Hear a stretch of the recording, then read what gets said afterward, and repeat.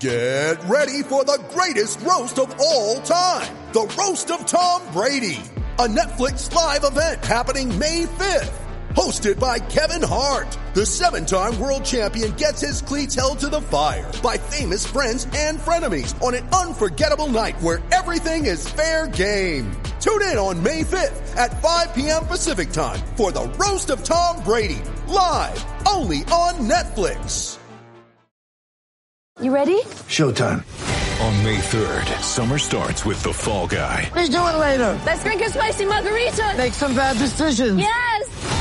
Audiences are falling in love with the most entertaining film of the year. Fall Guy. Fall Guy? Fall Guy. That's what the poster said. See Ryan Gosling and Emily Blunt in the movie critics say exists to make you happy. Trying to make it out? Nope. Because I don't either. It's not what I'm into right now. What are you into? Talking. Yeah. The Fall Guy. Only in theaters May 3rd. Rated PG-13. The NHL season has been packed with dirty dangles, hat tricks, and big wins. As the action rolls on, DraftKings Sportsbook, an official sports betting partner of the NHL, has your shot to win big too. New customers can bet just $1 on any team and get $150 in free bets if they win. That's right, a bump in the win column for your team means free bets for you. If Sportsbook isn't available in your state yet, you still have a shot to light the lamp. Everyone can play for huge cash prizes with DraftKings Daily Fantasy Hockey Contests. DraftKings is giving all new customers a free shot at millions of dollars in total prizes with their first deposit. Download the DraftKings Sportsbook app now. Use the promo code THPN. Bet just $1 on any NHL team and get $150 in free bets if they win. That's promo code THPN at DraftKings Sportsbook, an official sports betting partner of the NHL. 21 years or older. Restrictions apply. Want to go, pretty boy?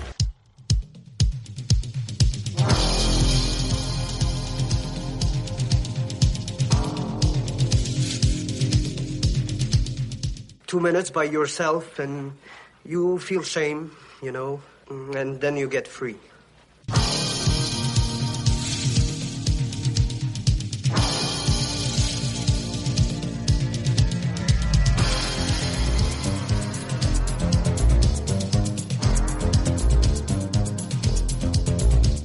The only thing better than a glass of beer is tea with Miss McGill.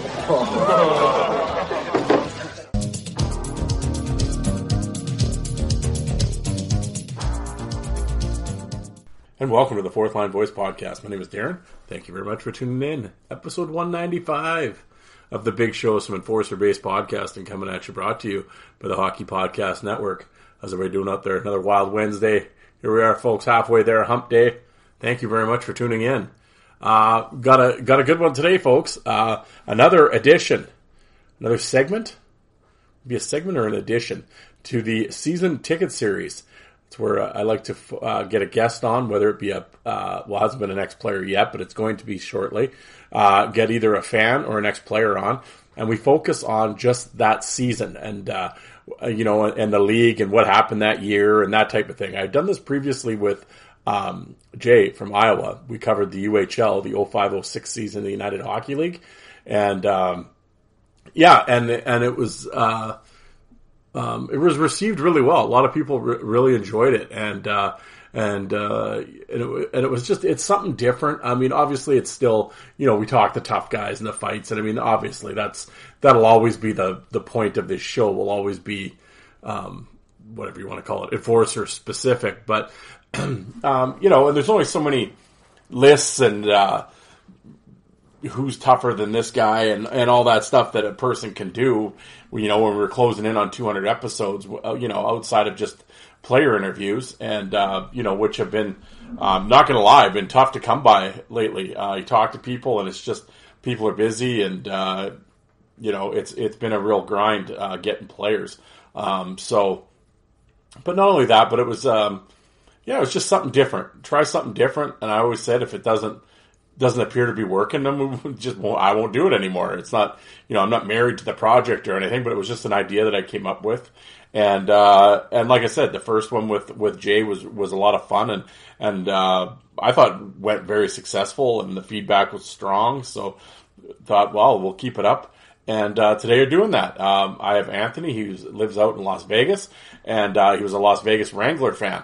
throughout the years, and I kind of told him, "Oh, that's cool. Like, pick a year." So he picked the 2008-2009 East Coast Hockey League season, and that's what we covered today.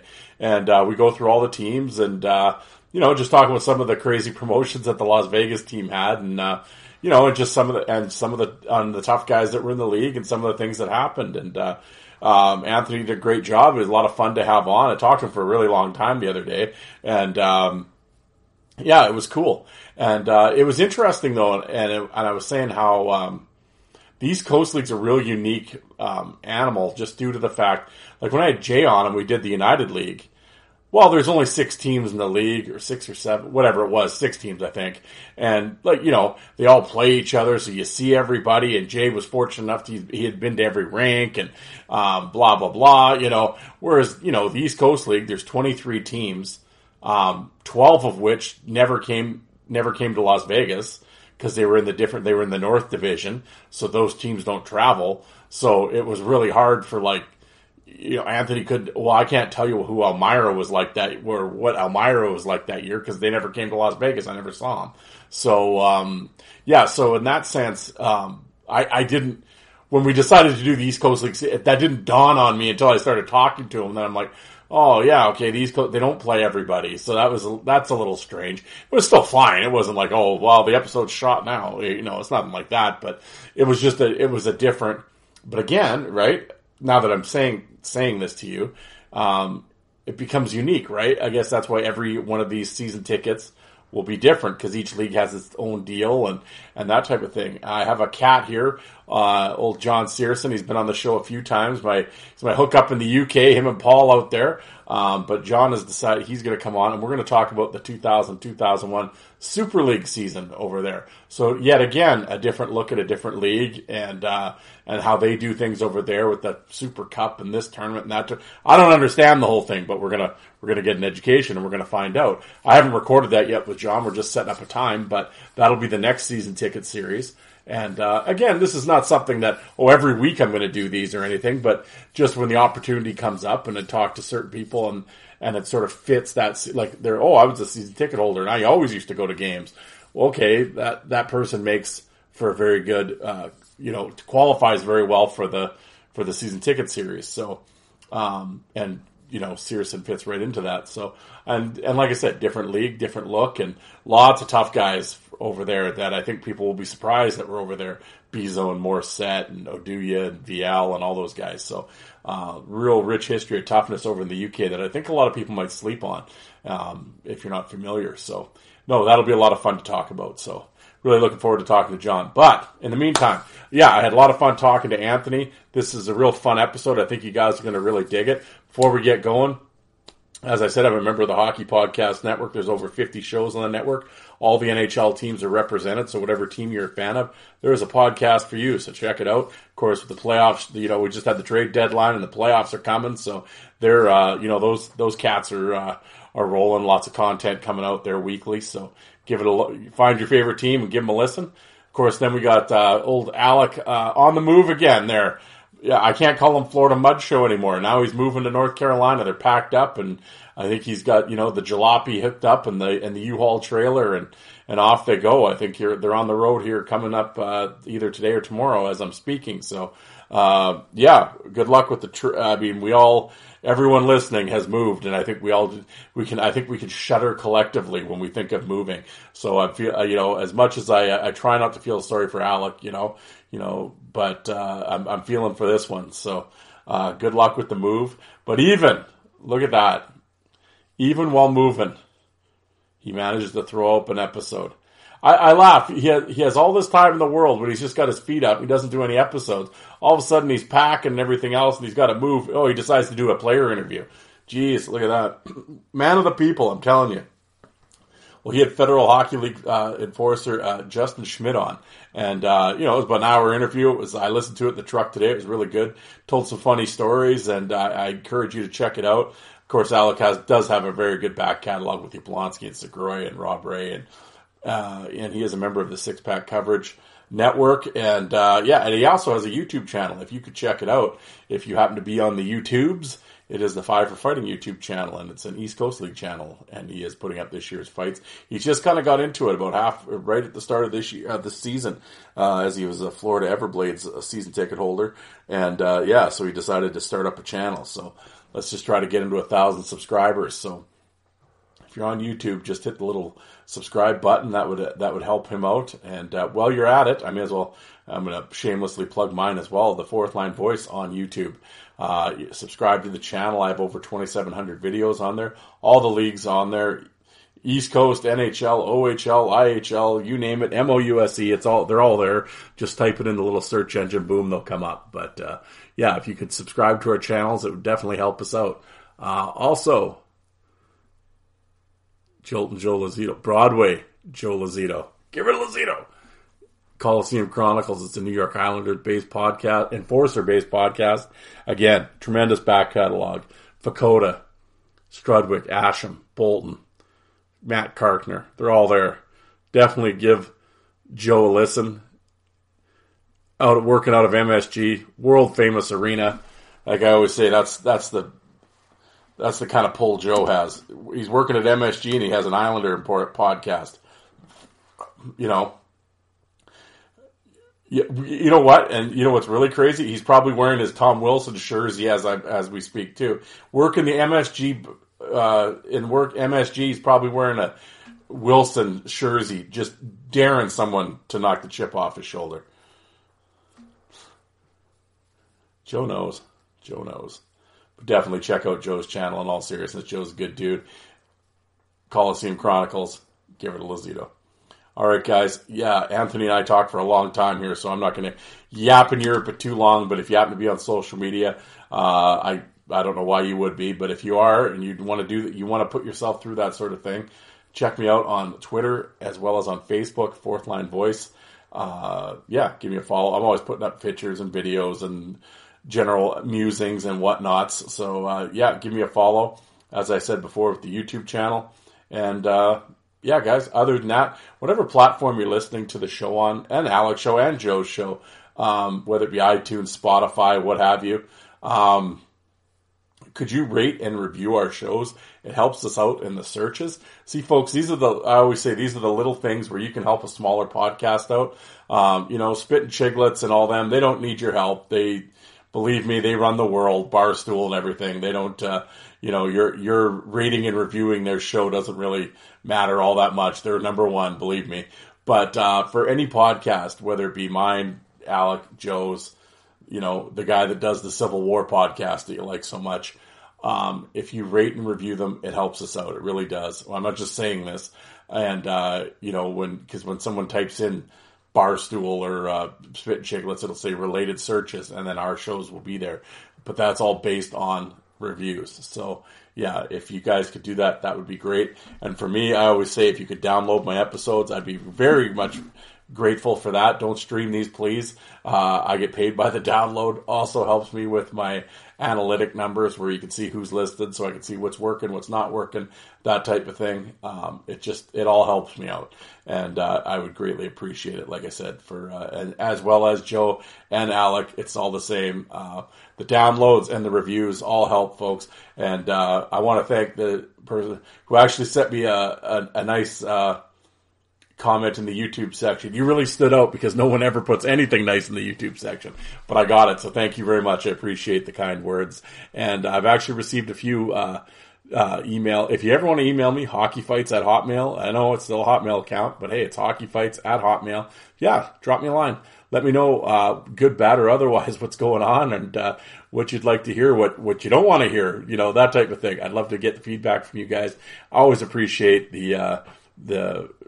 like I always say, I enjoy the feedback, good, bad, or otherwise. And it's nice to know that folks are listening. And for those of you that are tuning in right now, I very much appreciate that you took the time out to listen. And because I know there is many, you spit and you hit a podcast these days. Everyone and their dog has one. So the fact that you chose mine, I greatly appreciate it. And if you're here for you're a friend of Anthony's, well, thank you. I hope you stay. And not only for this episode, but please check out the back catalog. As I said, there's 194 other episodes for you to listen to. And player interviews, and usually Wednesday's a player interview, and then Sunday's it's been dubbed Shit Show Sunday, or my rant episodes, where I basically look out the window and yell about all the things that bug me in hockey and used to bug me and what I used to like. I don't know. It's just whatever happens to be going on, I'll be talking about. But I would. I think they're a little better than they sound, maybe, than being advertised. But I'm babbling now, so how about I shut up and let's get into it. So here's my season ticket series, the 2008-2009 East Coast Hockey League season with Anthony from Las Vegas. Great guest, good dude. Really enjoyed having him on, and I hope you guys enjoy this. And I'll talk to you guys again on Sunday. Thanks, everybody. All right, here we are on the Fourth Line Voice. I have a special guest today. I have Anthony out in Las Vegas. Anthony, how are you doing today? Good. How are you, buddy? Very good. Very good. Well, thank you for coming on. And we're gonna attempt another anyway of the season. What did I call it? Season ticket series. And today we're going to talk about the 2008-2009 East Coast Hockey League season. And this should be very interesting. Of course, as I said, you were in Las Vegas at the time. Yep. So you watched plenty of Wrangler action. And oh yeah, how are things in Las Vegas? Oh, Las Vegas, my favorite city outside of to visit. How are things in Sin City today? Well, right now it says it's only 86 degrees outside, but hopefully later on it should be getting up into the 90s. I don't know. Definitely no snow on the ground or nothing like what you got over there. Yeah, well, it's a little unseasonably spring I hear out there. So, but well, like I said, we're gonna bounce into the 08-09 East Coast League year with the Las Vegas Wranglers. Of course, they play out of my favorite casino and hotel at the Orleans, where the arena is, where they played out of. And I guess it's next year. Well, it's not the East Coast League that plays there anymore. The Henderson Silver Knights are playing there right now. The American Hockey League the AHL. Yeah, and they'll be moving out towards you in Henderson next year. Yep. Actually, next Saturday, they're going to actually play their first game at the Dollar Loan Center over in Green Valley. Yesterday was their last game ever at the Orleans. So, well, there we go. Yeah, so the Silver Knights. It's actually it'll be interesting. I think they'll draw pretty well in Henderson. I think.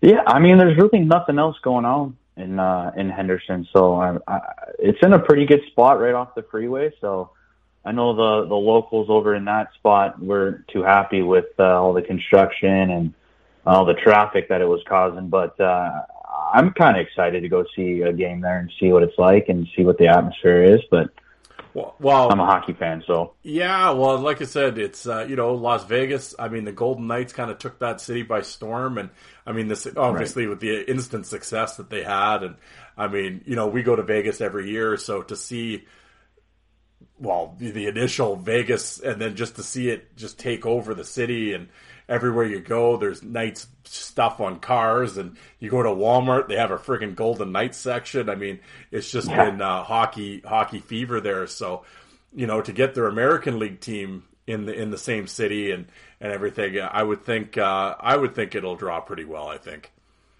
Yeah, I mean, in Henderson, we're kind of separate from Vegas. We have our own. We kind of look at Vegas as like a whole different world. So. Yeah. Having Henderson have their own sports franchise, I think it could be something that the people here kind of latch onto, and hopefully they start, they draw well. I don't think they're selling out that much over in Vegas, but I think here in Henderson, I think there's a possibility that they could, really latch on, like I said, and become, hopefully a franchise here for a long time. So.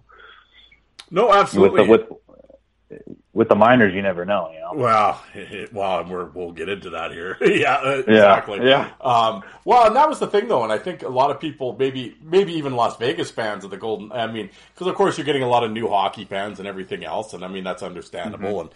And of course everything is obviously NHL. But I think sometimes people forget, about how successful the Wranglers were for those years.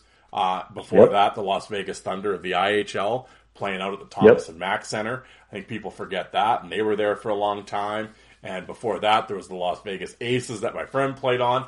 And then there was a whole bunch of minor league hockey in Las Vegas for years and years and years before that I think people forget about the history of hockey in Las Vegas. They just look at, it's the NHL now. It's like, well, there was a lot of shit going on before the NHL ever showed up. And exactly. It's kind of funny that how coworkers or whatnot say, it's weird having hockey here. We've never had hockey here. It's like, actually, no. You've never heard of the Wranglers? No. Who are the Wranglers? And you just kind of, just look in the sky and be like, really? How did you live here? You lived here for 30 years. The Wranglers were here for 10 or whatever it was, and you had the Thunder here for, around 10 too. And it's just like, how did you never heard of any of these teams? Yeah, well, it's like, did you not watch the local sports one time in your life in the winter? Like, they had highlights, You never picked up a paper, never turned on the TV. Like, how did you? What bubble were you living in where you didn't know that they had hockey here? So I don't know. Yeah, no, it was amazing. Like, even when I was down there a couple years ago, and I was sitting there playing video poker at the bar, and the bartenders, of course, as soon as they find out you're from Canada, you're here for the hockey, right? And I'm like, no, I wouldn't go to a Golden Knights game with free tickets. I'm like, no, I don't watch NHL hockey anymore. But we're just we're just getting into it here. And I'm like, well, you've had hockey forever. And I'm like, yeah. And he just looked at me like I had a turd hanging out of my mouth or something. Like, what do you mean? I'm like, what? And actually, I think it was at the Orleans. I was having this conversation. I'm like, the Wranglers played here. I'm like, what are you talking about? They played here for like 10 years. I'm like, you work here. But then it was like, I just started here. Like, okay. So, that you weren't here when the Wranglers were here. I was, though, apparently. But maybe you'll get a pass on that. Yeah. But it's, I will say, as we get into we'll talk about the East Coast League here, but the Las Vegas Wranglers, throughout their years, and even in the hockey news, when they have their awards, their minor league awards, the best jerseys and the best logo and the best promotion and whatever the hockey news, I don't know if they do it anymore, but they did at one time. But the Las Vegas, try this again, take two. The Las Vegas Wranglers, for years in a row, would always win, like, the minor league, like, promotion of the year. Like, and they did crazy promotions in Las Vegas and whatever. And I mean, obviously, you would think a Las Vegas team, of course, just with the theme of Las Vegas in general, gaudy and over the top. I mean, that should be the state motto. I mean, so of course the hockey team is going to be pretty crazy with some of their promotions. And then you going to all those Wrangler games, I'm sure you partook in a bunch of those crazy promotions.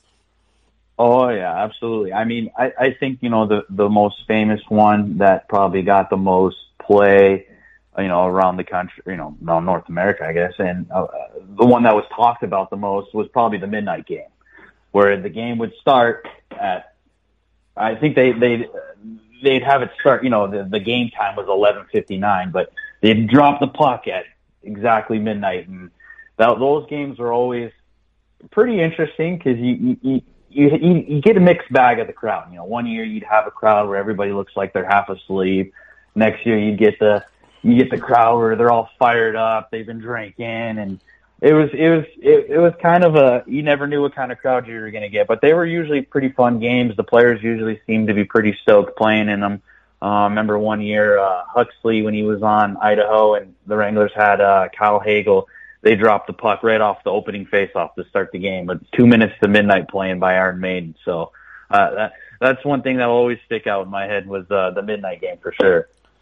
Oh yeah, the midnight game, and then I know the one night they played a game, then there was a rave after, and they and all this, and I know the game we went to. I mean, you had basically the Hooters girls walking around selling aluminum bottles of Bud Light for like $2. Me and the old man are looking, and I was telling you, and then me and the old man are looking at each other like, okay, because we're used to like Saskatoon, it's -40, and everyone's wearing parkas and everything at the game, and here we are and sitting in like theater seats and.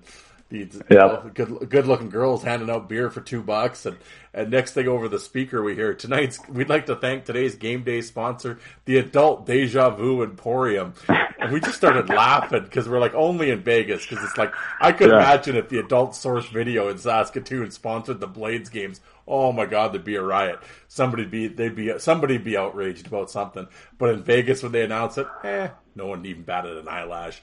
You know. Well, they had there was an 18 and over game where I think it started a little later, probably around 9ish, and they had.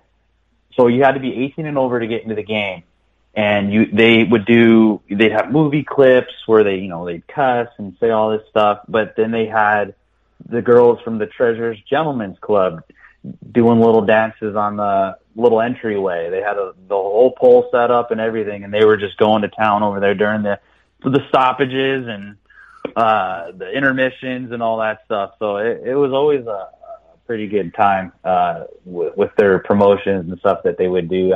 I know they had the Blue Man Group come a bunch of times. They would have Mini Kiss one time with all. It was a Kiss group, but they were all little people. Vertically challenged people, yes. Vertically challenged, yeah. They had that one. They had the prison jersey night where they had the prisoners and the prison guards. I think Bakersfield was wearing the prison jerseys, and Vegas had the prison guard jerseys on or whatever. And they've done a bunch of goofy stuff over the years, but it was just trying to sell the game in Vegas. It was the East Coast League team, and a lot of times people don't want to look past the majors, the NHL and the MLB or whatever, but the East Coast League, especially with the Wranglers, it was great hockey, man. And they did these promotions to try to get butts in the seats, and the people that did show up usually saw a pretty good game too. So yeah, well, and that was the thing. And I know talking to a few people when we were there, like just some of the locals and stuff, it seemed like while looking here, like just the season that we're covering, now how accurate this is, I don't know, but like they have the average attendance was about 4,600. They got here for the Wranglers that year in 08-09. I know the game we were at, there was probably about 4,000 people there, give or take. And but you had about like the guys that were sitting with us, they came all the time, and they were kind of telling us there was probably about 1,000 kind of diehards that were there all the time, and you could tell because they had the one sort of section where they all had like game worn jerseys, like they were the ones that were buying the game worn jerseys, and because they were all the different ones and whatever, and so you could tell they were like really into it. And as far as like all the times that you went, is 4,000? Does that seem kind of about a decent number of what the attendance was like, give or take? Yeah, I'd definitely say that. That's probably about 4,600. That does seem about right. We'd get the occasional sellout, which would they'd be loud in there, the fans would be pumped, but very very rarely did you go into there and not see a good amount of people to where we couldn't make that place, live and popping. It wasn't like you go in there and you could hear a pin drop on the other, or hear somebody cuss on the other side of the arena. But rarely ever did that ever happen. It was usually a pretty good barn, pretty good atmosphere, and when the fans were there, they were usually rocking and rolling and seeing, cheering for the boys and enjoying a good hockey game. Yeah, no, exactly. The games we went to, it was like, the crowd was fairly big and loud, and they were into it. And, and Vegas always sort of had kind of a tougher, always had sort of tough teams, and, and the fans were, I know there was a couple fights the game we were at, and they were certainly into the tilts, and they were, I'm sure they loved Huxley all the time, and, I'm sure he was the hero there, and, and it was so... Yeah, they were definitely, and again, the games were played at the Orleans Casino. There's an hotel. There's a rink attached to it. How much is that? What would that hold? About 8,000? That rink? I think it was. I not to be a nerd, but I remember the exact seating. It was 7,773. Oh, there you go. That's funny. 7,7. Yeah, I was surprised. Yeah. Okay. Well, there you go. And Well, yeah. So I mean, so you're sitting about, well, they said 4,600. Yeah. So I mean, you're, that's clipping along at a fairly maximum capacity. So yeah, it would get loud in there. And I know it was a nice little place to watch hockey. I thought the place was nice. So very nice. Yeah, I mean, for the East Coast League, I mean, was it Madison Square Gardens? No, but I mean, at the end of the day, the Orleans is a pretty decent casino. It wasn't like it's in the hood or anything. So it's And it was a horseshoe setup, so they had the video board on the one side, and picture the rink being a U shape, and that's it.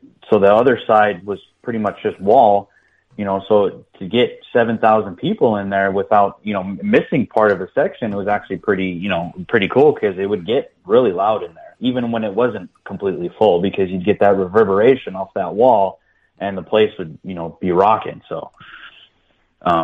Yeah, it was definitely a fun place to go see a hockey game for sure. No, absolutely. So, let's get into this. Like I said, I've done the other time I did this season ticket series was with Jay, and we did the United Hockey League. Was it 05, 06? I think that's what year it was. But, so it was a little different because there was like 6 teams in the United League, and of course you see everybody, and everybody plays everybody, and Jay, of course, went to every bloody rink too. So this, in the East Coast League, I was saying, it's a little tougher because at the time, it's at the 08-09, it's a 23 league team. Well, and they quickly became 21 when 2 teams folded. And then also the teams in the North and South never came to Las Vegas. So you never saw a lot of, 1, 2, 3, 6. Yeah, you basically didn't see 12 of the half the league you didn't see. So, basically the East. Yeah. So, so there's 4 divisions: North, Pacific, South, and West are the 4 names of the divisions.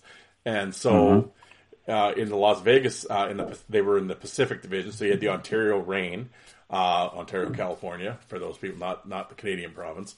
The Ontario Reign, which were a new team this year in the 08 season, was their first year. It was Ontario, Las Vegas, Bakersfield, and Stockton were in the Pacific. And then in the West was Alaska, Idaho, Victoria, Utah, Phoenix, and Fresno. And these were basically the teams that you saw all the time. Right. Yes. Okay. So, and then this season, Vegas finished second in their division with 76 points, and they actually ended up making it to the semifinals all the way to round 3, and they lost to Alaska in the semifinals. So they actually had a real strong season this year. Yep. Yeah, this was the season. Previously, this is what year 3 or 4, 5. I think I'm going to say 3 or 4 of the Wranglers, and they just got off of going to the finals against Cincinnati. With that Cincinnati team was stacked. They had David Desharnais, who ended up playing in the show for a number of years. I think he just played in the Olympics too, if I'm not mistaken. But so they're coming off a finals loss to Cincinnati, and they just came into this year guns ablaze and just loaded up on tough guys.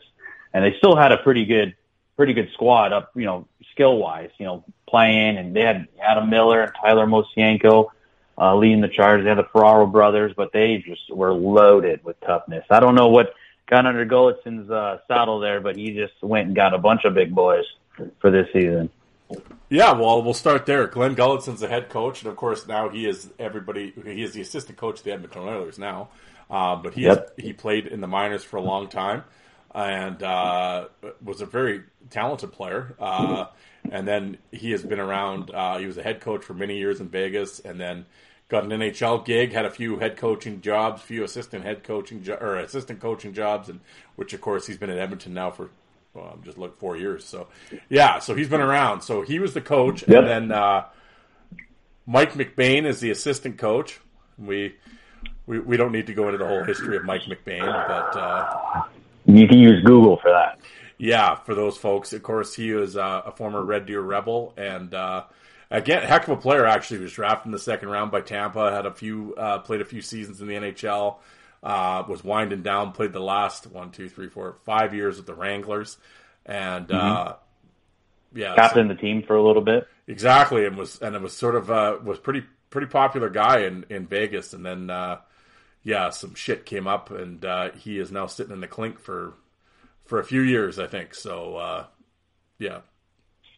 Yep, that's don't need to talk about him anymore. Yeah, no, fuck Mike McBain. So so he is the assistant coach, and then and like you said, there's in terms of the toughness on the team. I mean, you had Tim Spencer and Brandon Straub and Steve McAway and JD Watt. Yeah.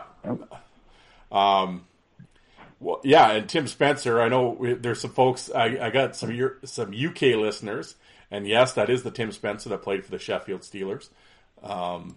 He's a very polarizing figure over in the UK. And Steve McAway, another guy that he played over in Europe as well with Dundee for a season. And there's some interesting stories of that character. But what are your memories of these cats? Well, I remember Timmy. He was the heavyweight. He was the champ on the team. He was one of the best ones, definitely in the West, if not the champ of the West.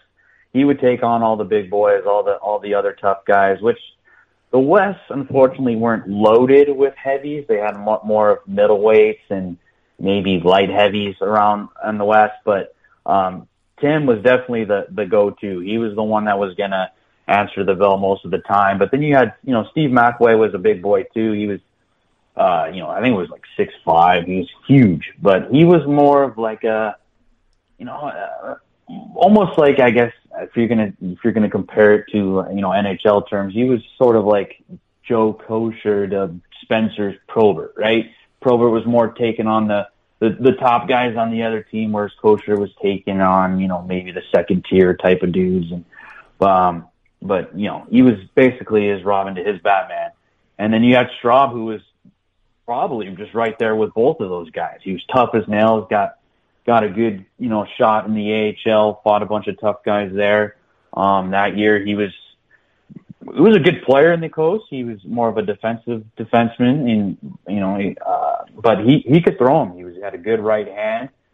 And then you had JD Watt too. He only played 18 games in the regular season and played mostly, played more in the playoffs, but he was right there, and he was another heavy, really. I mean, AHL people might know him more from there. He fought a lot more in the A, but he could fight with anyone in that league too that year. So opposing teams coming into Orleans, you had to pick them of who you wanted to go with for sure.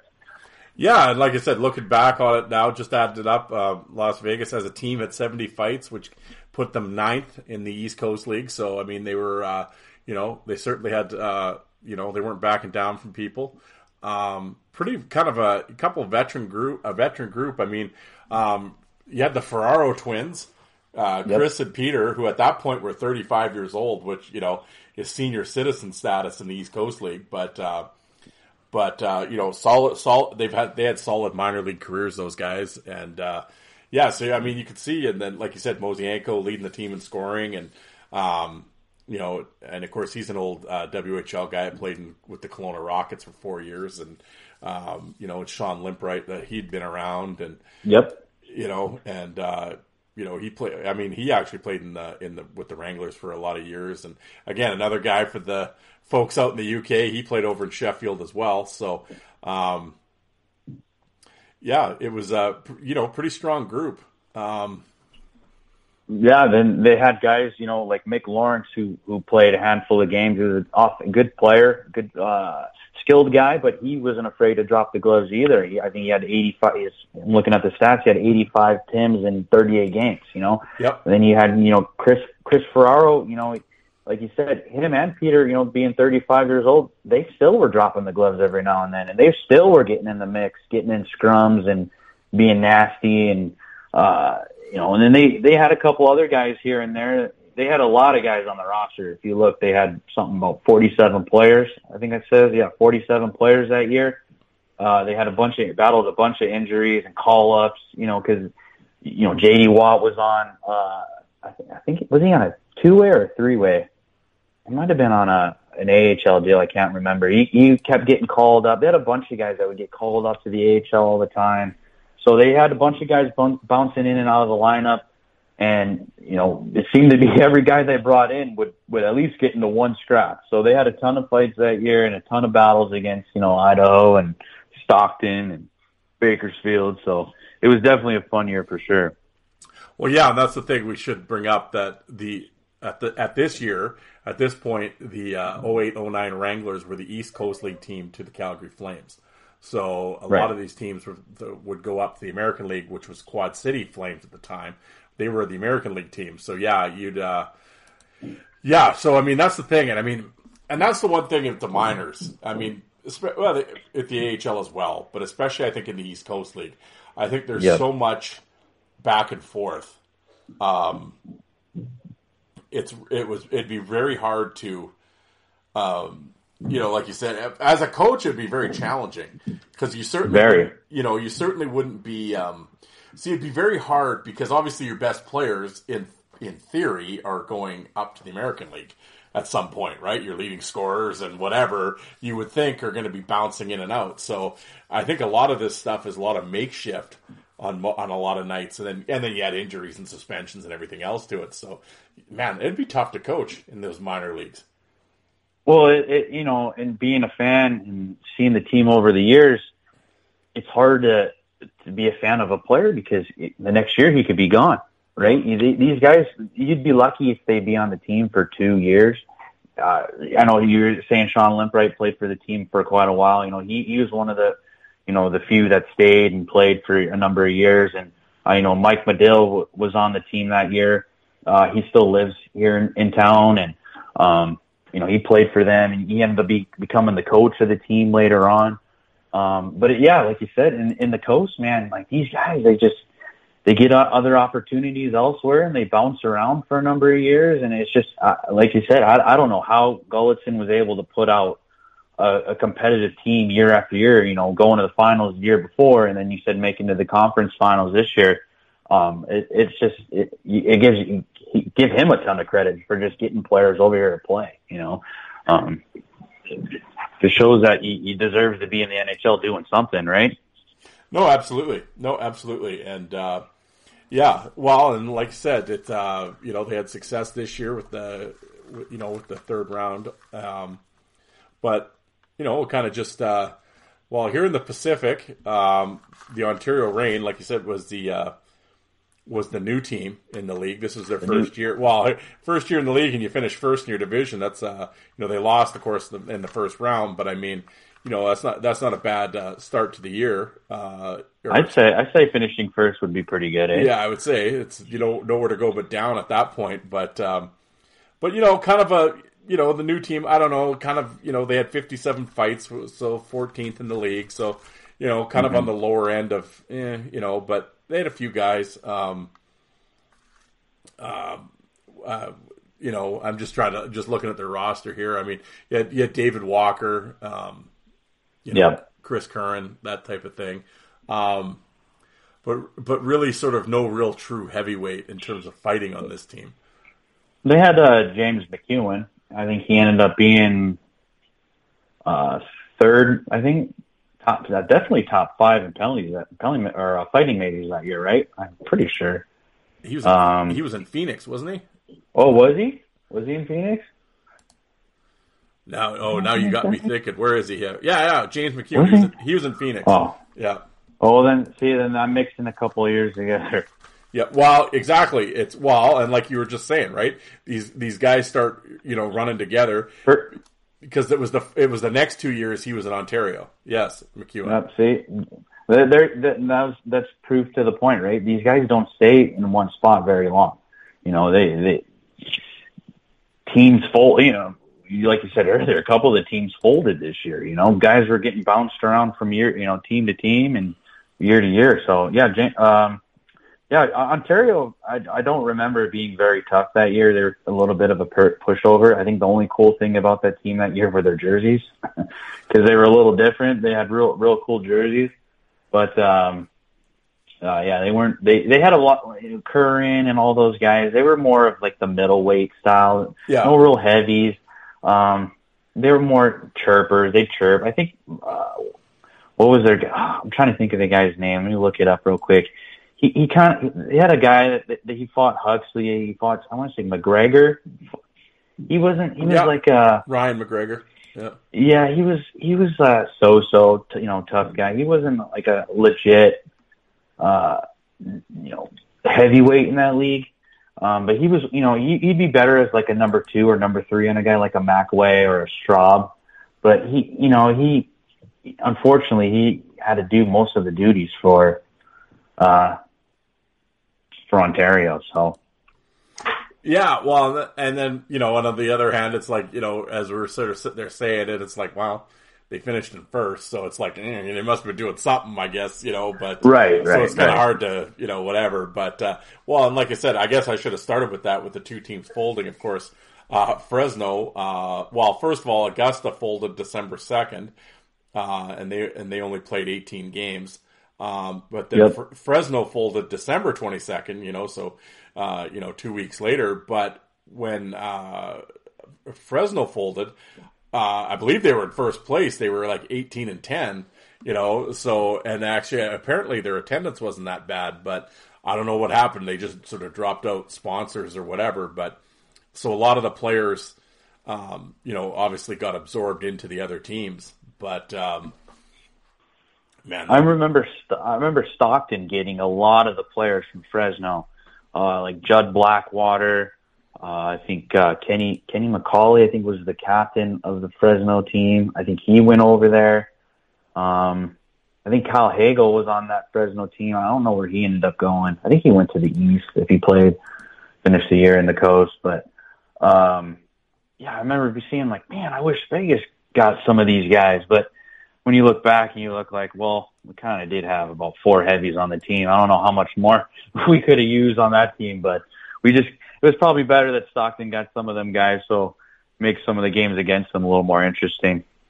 Well, like you said with Fresno, when you look, it was an interesting team in terms of they had a tough team. They had Matt Stefanish and Blackwater, Spencer Carberry, who ended up being, I think he ended up with 22 fights. He ended up actually, Spencer Carberry, who is now the assistant coach of the Toronto Maple Leafs, but this probably ended up being a blessing in disguise because he ended up getting picked up by the South Carolina Stingrays, who of course won the championship this year. And then he ended up being the coach 2 years later. He was the coach for the South Carolina Stingrays, and he was there for 1, 2, 3, 4, like 7 years. And so it's funny how things work out. Yeah, and Kyle Hagel ended up in Reading. That's where he ended up. Okay. But a guy that was on that team was NHL tough guy Brad Brown was on Fresno that year. I don't remember him playing that much. Did he play that? How many games did he play? Well, he played he played the 16 with them, and then he played 16 games with Fresno, and then he ended up going to the American Hockey League with Quad City, actually, with the Flames for the rest of the year. So yeah, he doesn't belong in the Coast. That dude had NHL toughness right there. No reason for him to be down there in the Coast. No, and I can't remember. He was on Terry Ryan's podcast, and I can't remember the reason. He didn't even really want to play at all, but it was something to do either with his pension or with benefits, something with a union or something like that. I can't remember. So he had to, I don't know if he married an American girl and he had to, I don't know what, because he's back in Canada, lives in Canada now, but he's back in Ontario, but I can't remember why. There was a reason why he was playing, because he didn't want to play anymore, but he did. But I know he did end up having a couple fights down there. But yeah, Brad Brown was a bad dude, man. He, if anybody's interested, his very early when he was drafted in the first round by Montreal. And for the first couple of years, he played in Fredericton in the late 90s with the Fredericton Canadians in the American League. and he put the hammer down on dudes in Fredericton. And some of those fights are on my YouTube channel. I encourage people listening to go check it out because he fought everybody in the American League, and they were good fights. He was a tough dude. He was a beauty for sure. No, yeah, absolutely. But, so you had those two teams fold. So now all of a sudden, of course, the league's down to 21 now. And, you got guys kind of bouncing all over the place. They had to redesign the divisions and everything else. So, but, just sticking in the Pacific, of course, the team that finished third was Bakersfield. And Bakersfield, again, 21st in fights. They only had 48. So not a real tough team, but one of the guys was named Liam Hulak. Yeah. Hukulak. Yeah, Liam Hukulak. Yeah, he was tough as nails too. Yep. He's been good. He bounced around the coast for a while too. He had a couple good fights there. I want to say he fought McWay, had a real good battle with him.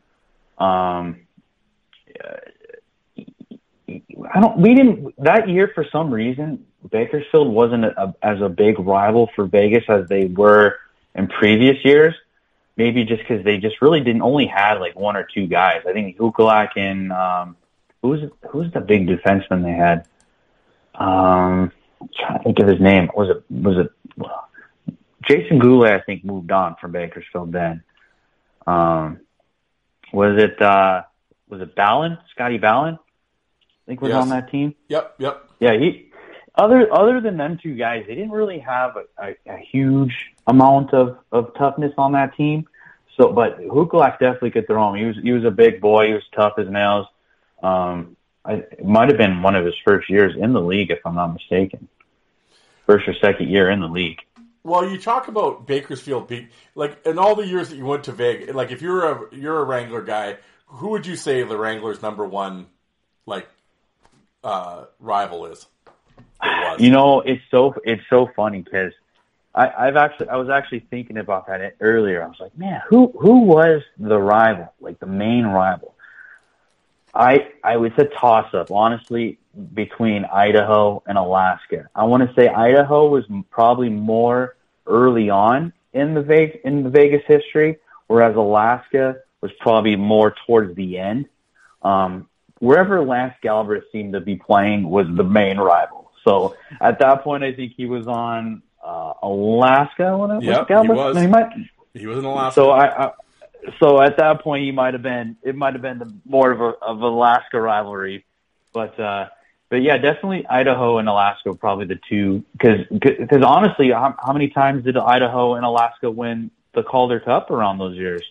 Or not the Calder Cup, the Kelly Cup. Yep. Yeah, I mean, I want to say they had 4, 5, 6 between the two teams, so they always had good, tough teams. Yeah, well, and then to top it off, like you said, in this year, Galbraith is in Alaska. Well, who beats Vegas in the third round of the playoffs? Alaska. Yeah, and to piggyback on the Fresno team folding, you had Stefanition get added to that Alaska team.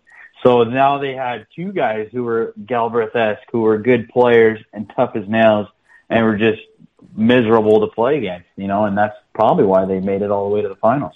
Well, you keep mentioning Lance Galbraith, and he played for a long time, and he bounced around that league. I mean, I know we'll get to Alaska at some point here, but just talking about him, he played in the East Coast League for a long time, solid player, put up a ton of penalty minutes, 200 minutes a year, 300 minutes a couple times. As someone that watched him play, I know you would have paid attention to him. Was he and I mean, I've seen some of his fights and whatever. Was he sort of was he Barnaby-ish? Is that what we're talking about? This guy was everything. He was Matthew Barnaby mixed in with Sean Avery, mixed in with whatever tough guy, good hockey player you could think of. He was perfect for the coast. He probably could have played a little more in the AHL and been an effective player, but in the coast, he was a point per game, 200 to 300 penalty minute guy every year. And you hated to play against him because he was just mean, nasty. He'd stick a guy, but then he'd go score a hat trick on your team.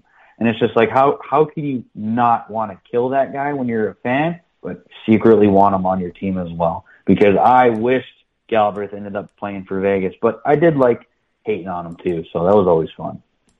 Yeah, he was, like I said, he's been around, and yeah, he did it for a long time. That's a guy I'd like to get on the show, actually.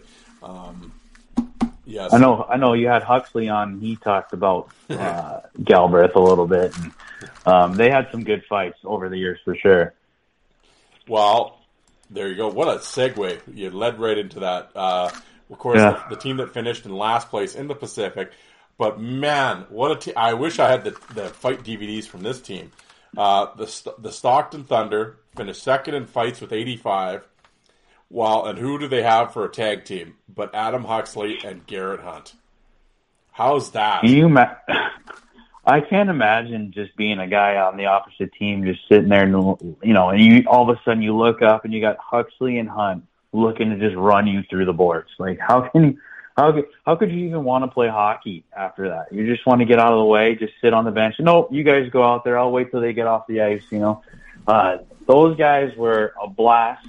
They would fight anybody. They would just try to run anyone through the wall, through the boards, run them out of the building. They were a tough tag team on that Stockton team. And every time we played Stockton, I knew Vegas was one of those guys was gonna fight. It's not both of them. They were because the Vegas was loaded with tough guys. They had the Spencer and McWay, and one of them was gonna get into it for sure against Hunt or Huxley. I don't think there was one game where Vegas played Stockton and one of those guys didn't fight.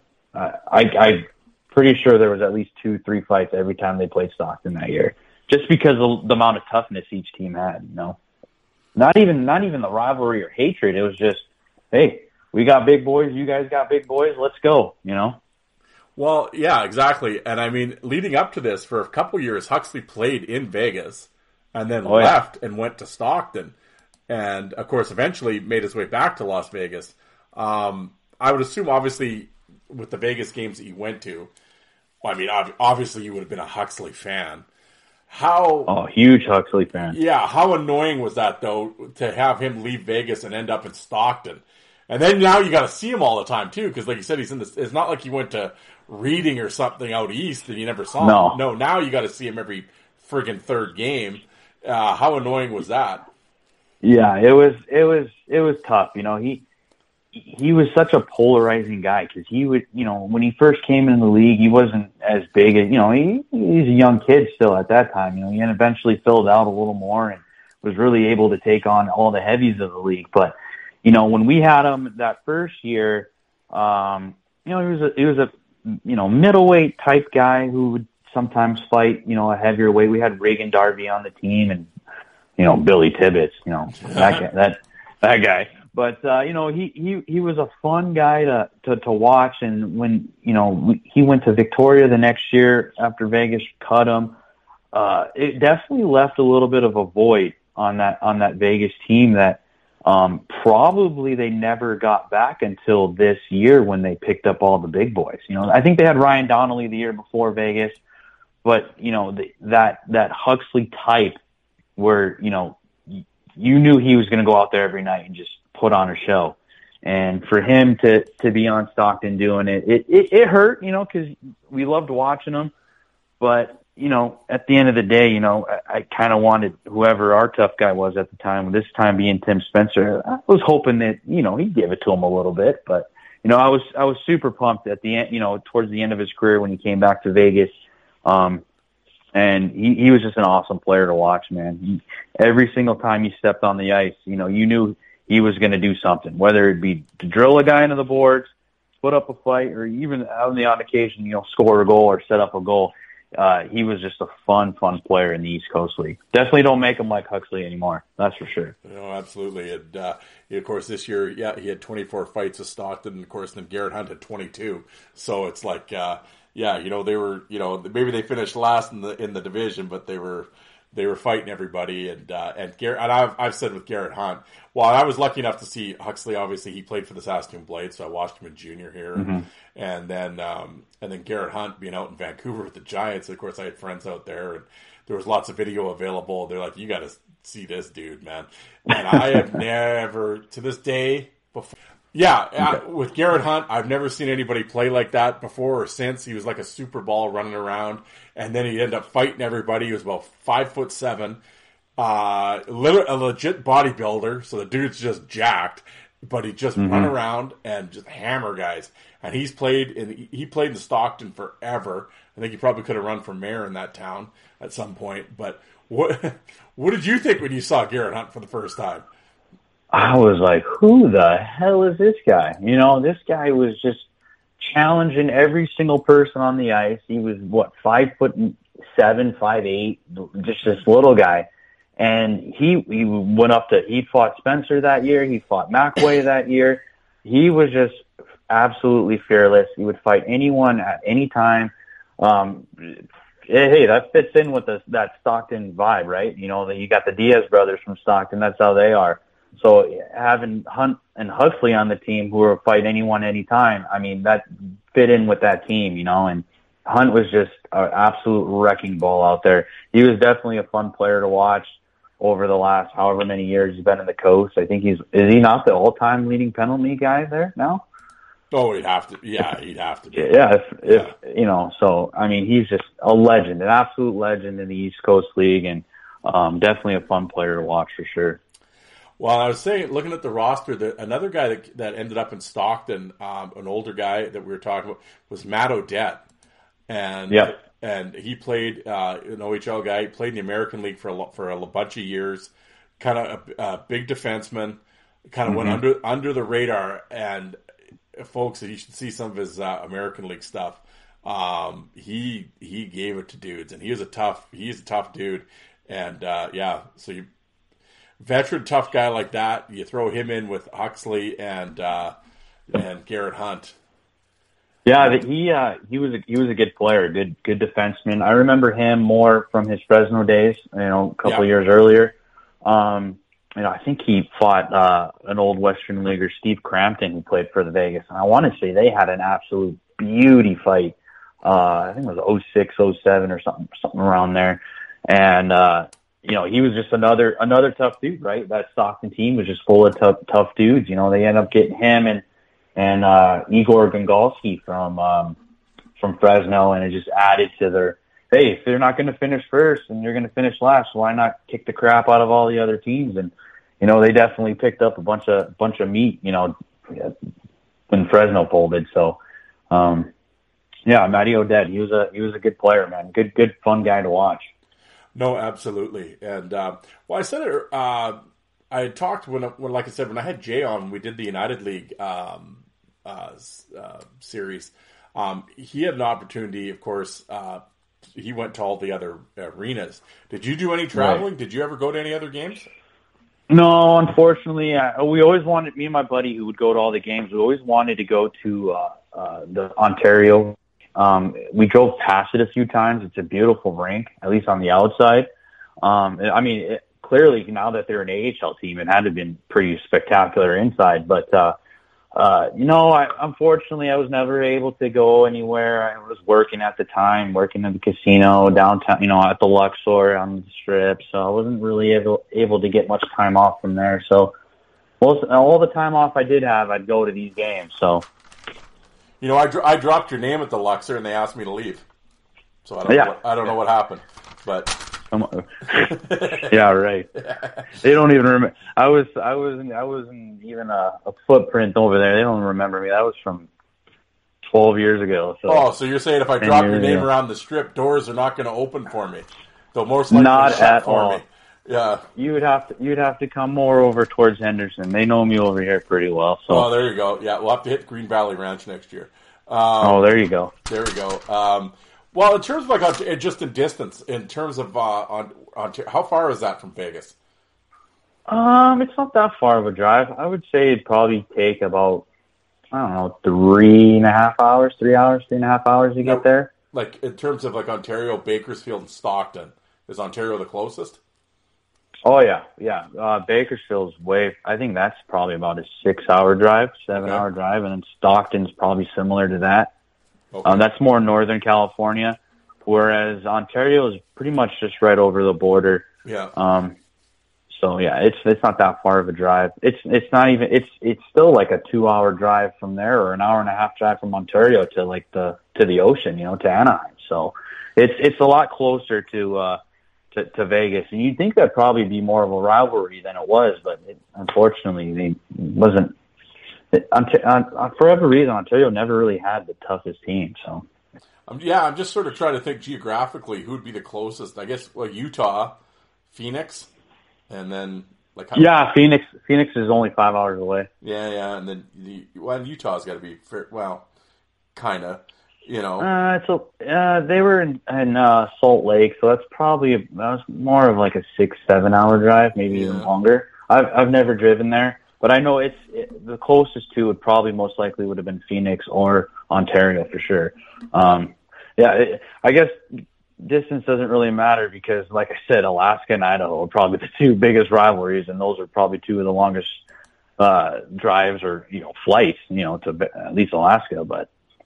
Well, yeah. Well, there you go. I mean, Alaska would be an interesting place to play, and I mean, I guess you're flying, and obviously, and I mean, they've had a team forever. I mean, and this year, I mean, we'll go into it here. I mean, they have Keith McCambridge. They're for you old Dub fans. Old McCambridge was the coach, and of course, Alaska had a great team this year. They lost in the final to South Carolina, but. Of course, we had the aforementioned Lance Galbraith on the team, and and then of course, but they had Stefan Isham, like you said, and another guy, Jordan Foreman, was another kid. Oh yeah, and then they had Robin Richards, who played 30 games, 160 minutes. Of course, he bounced around the East Coast League. He played a year in the famous LNAH out in Quebec, and then played in the Central League, and he had 19 tilts that year. But Alaska finished 10th in fights. They had 69. So like you said, it was Scott Burt. There's another guy, old WHL guy.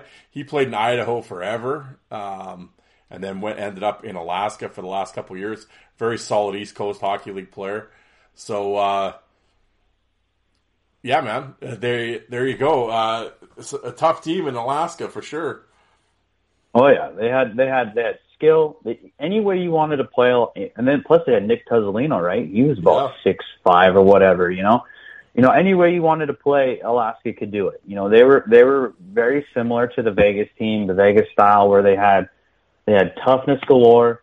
They had guys who could put the puck in the net. They had solid defensemen. Any way you wanted to play, they could do it, and that's why the Vegas and Alaska games were always must-see games, because, especially this year, because they're going to be very entertaining. There's going to be scoring. There's going to be fighting.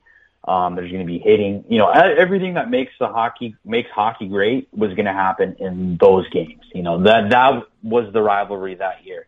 Robin Richards was their guy. He was their heavyweight. I think him and Spencer probably fought maybe 3, 4, 5 times that year. Yeah. Some beauty fights. I think the first fight of the year for either team was Spencer versus Richards, and that was those guys would just go toe to toe, pretty evenly skilled. I think Spencer might have got Richards a couple of times, and I think maybe Richards might have had a couple, a draw in one of the fights, but Spencer seemed to be getting a little bit of an edge on Richards that year, but then they had guys like you said, Foreman was a little, he was something else. They had a lot of those guys that just would get under your skin, and Foreman, Stefan Isham, and Galbraith. What a trifecta of just pest and rat players you did not want to play against, but they were effective. They played the game well. They did their jobs, and every now and then you'd be able to get them to drop their gloves and fight. And then you were hoping your guy would maybe rub their face in the ice a little bit after the fight, but seems that they never seem to get the whooping that they probably deserved. But they were a fun team to watch, I tell you.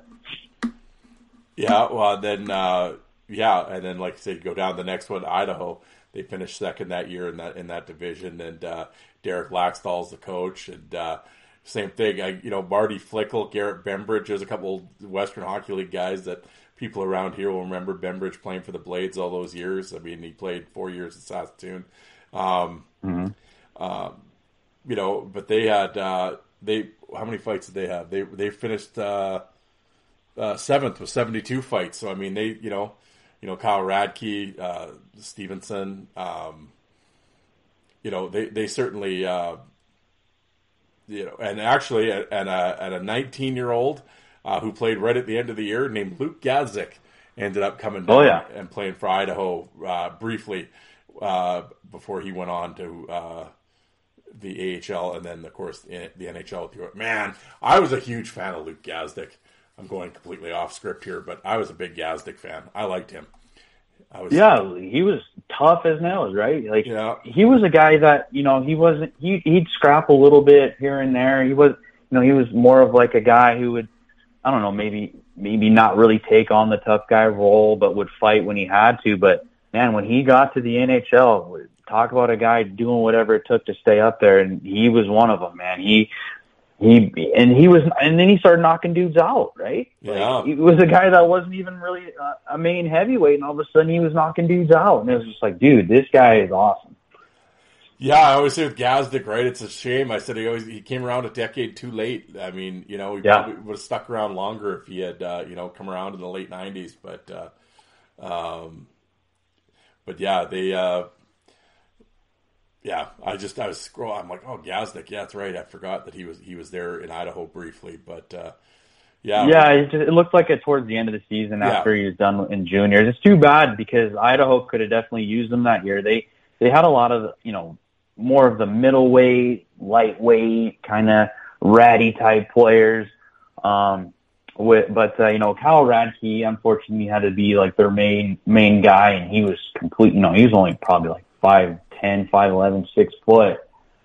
He wasn't a main heavyweight, and unfortunately that year he had to take on more of the duties of being the tough guy on the team. But they had a real good team. They had, like you said, Marty Flickle, right? He's an East Coast legend, good player, tough as nails. He dropped the gloves every now and then, but, he put the points up as well. So, unfortunately, that year they didn't have a huge rivalry, even though they had a couple games where they did have some brawls with Idaho, just because the Vegas team was just so tough. When it came to like heavyweight on heavyweight matchups, unfortunately, Idaho wasn't as tough as previous years or even after, because I think Huxley ended up coming to the team a couple of years later. But they were definitely a fun team to watch. They had some good skill on that team. Yeah, well, and then, of course, the next team was the Victoria Salmon Kings. And, I mean, the team this year, Victoria, was soft as baby shit. Finished 22nd, last in the league in fights with 38. And, although I did say their leading scorer with 48 goals was Wes Goldie. He's the old Sorel Mission from the Quebec League. I had to throw old Wes in, but... I was just going to actually say, poor Wes Goldie, right? The guy's putting up almost 50 goals a year for the team, and they don't have anybody there to protect him. They had Olivier LaBelle on the team, who is, he's more of a middleweight type guy, but when you have a guy that's probably going to put up 50 goals a year in that league, can you please give him some toughness to protect him? Yeah, well, and then exactly, and then another guy that they had, of course, the UK fans, Daryl Lloyd was over there. He's played in Belfast for a bunch of years. Sean O'Connor, he played over in Europe, and he played for Vegas. Yeah, and he was always a bit of an agitator. But I, certainly wouldn't call him a big fighter or anything. No, he'd probably get in his 3, 4, maybe even 5 fights a year, but he was more of like an offensively skilled guy who would mix it up and maybe drop him every now and then. But yeah, one of the guys who played for Moose Jaw that ended up on the Wranglers, right? Because you had Steve Crampton, Limpright, Englund, all played in Moose Jaw and all ended up in Vegas. That's true. Yes. Yeah. Actually, I never. Yeah. It was like their farm system for a little while. Yeah, exactly. Yeah. And for those who he won Defenseman of the Year was Dylan Yeo. And of course, that's for my old the WHL fans out there. Of course, he played for the Prince George and the Calgary Hitmen in the Western Hockey League, and this was his rookie season where he. He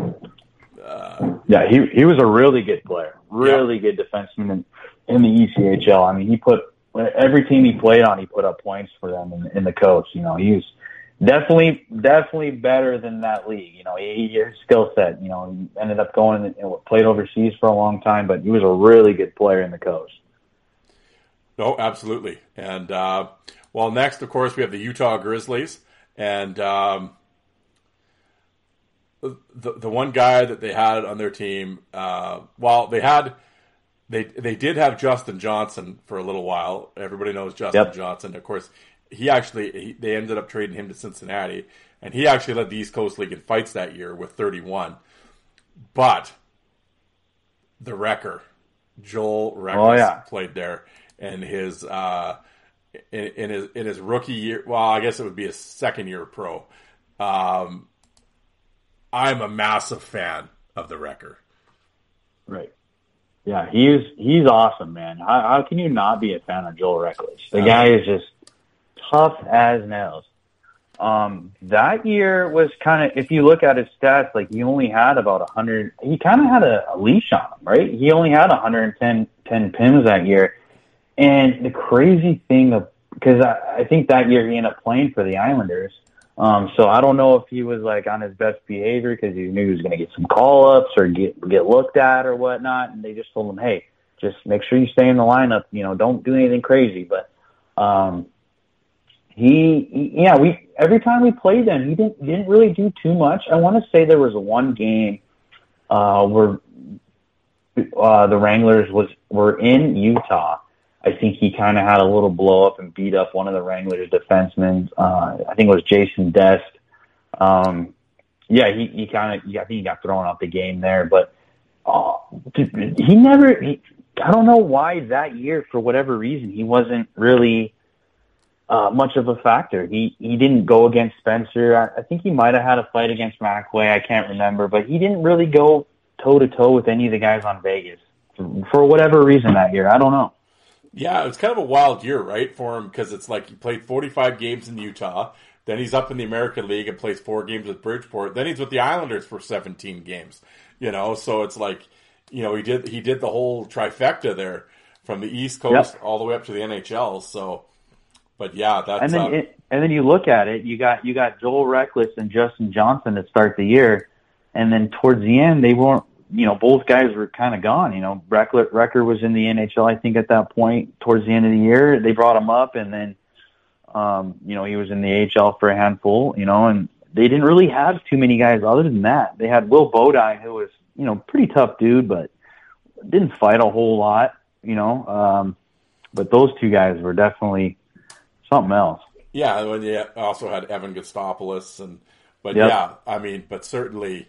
Yeah, when you go from like Segura and Justin Johnson, I mean, you're legit heavyweights too, you know, and then all of a sudden it's kind of gone.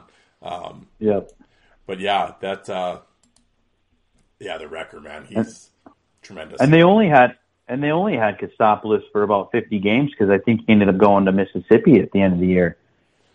So they really lost a lot, and I think they had Mike Segura for 1 game, but yeah. You know, these poor guys over here didn't have much toughness after that. And they had some good offensive players on their team, too. Oh, yeah. Well, and Segura, I mean, with him, it's like the Odyssey, right? I mean, I think, what is it? I'm just looking. 08, 09, 1, 2, 3, 4, 5, 6. Played on 6 teams. You know, Johnston then up to the American League at Syracuse, and Utah for a game, then Elmira for 17, and then Binghamton for a game, and Norfolk for a game, and... You know, then the next year he's over in the UK and, you know, and then back to Laredo halfway through the year. It's like, you know, don't unpack, Mike. You know, it's just like... Just a world traveler. Yeah, when it comes to hockey, it's like, you know, you go to his hockey DB and you start scrolling, it's like you can get carpal tunnel.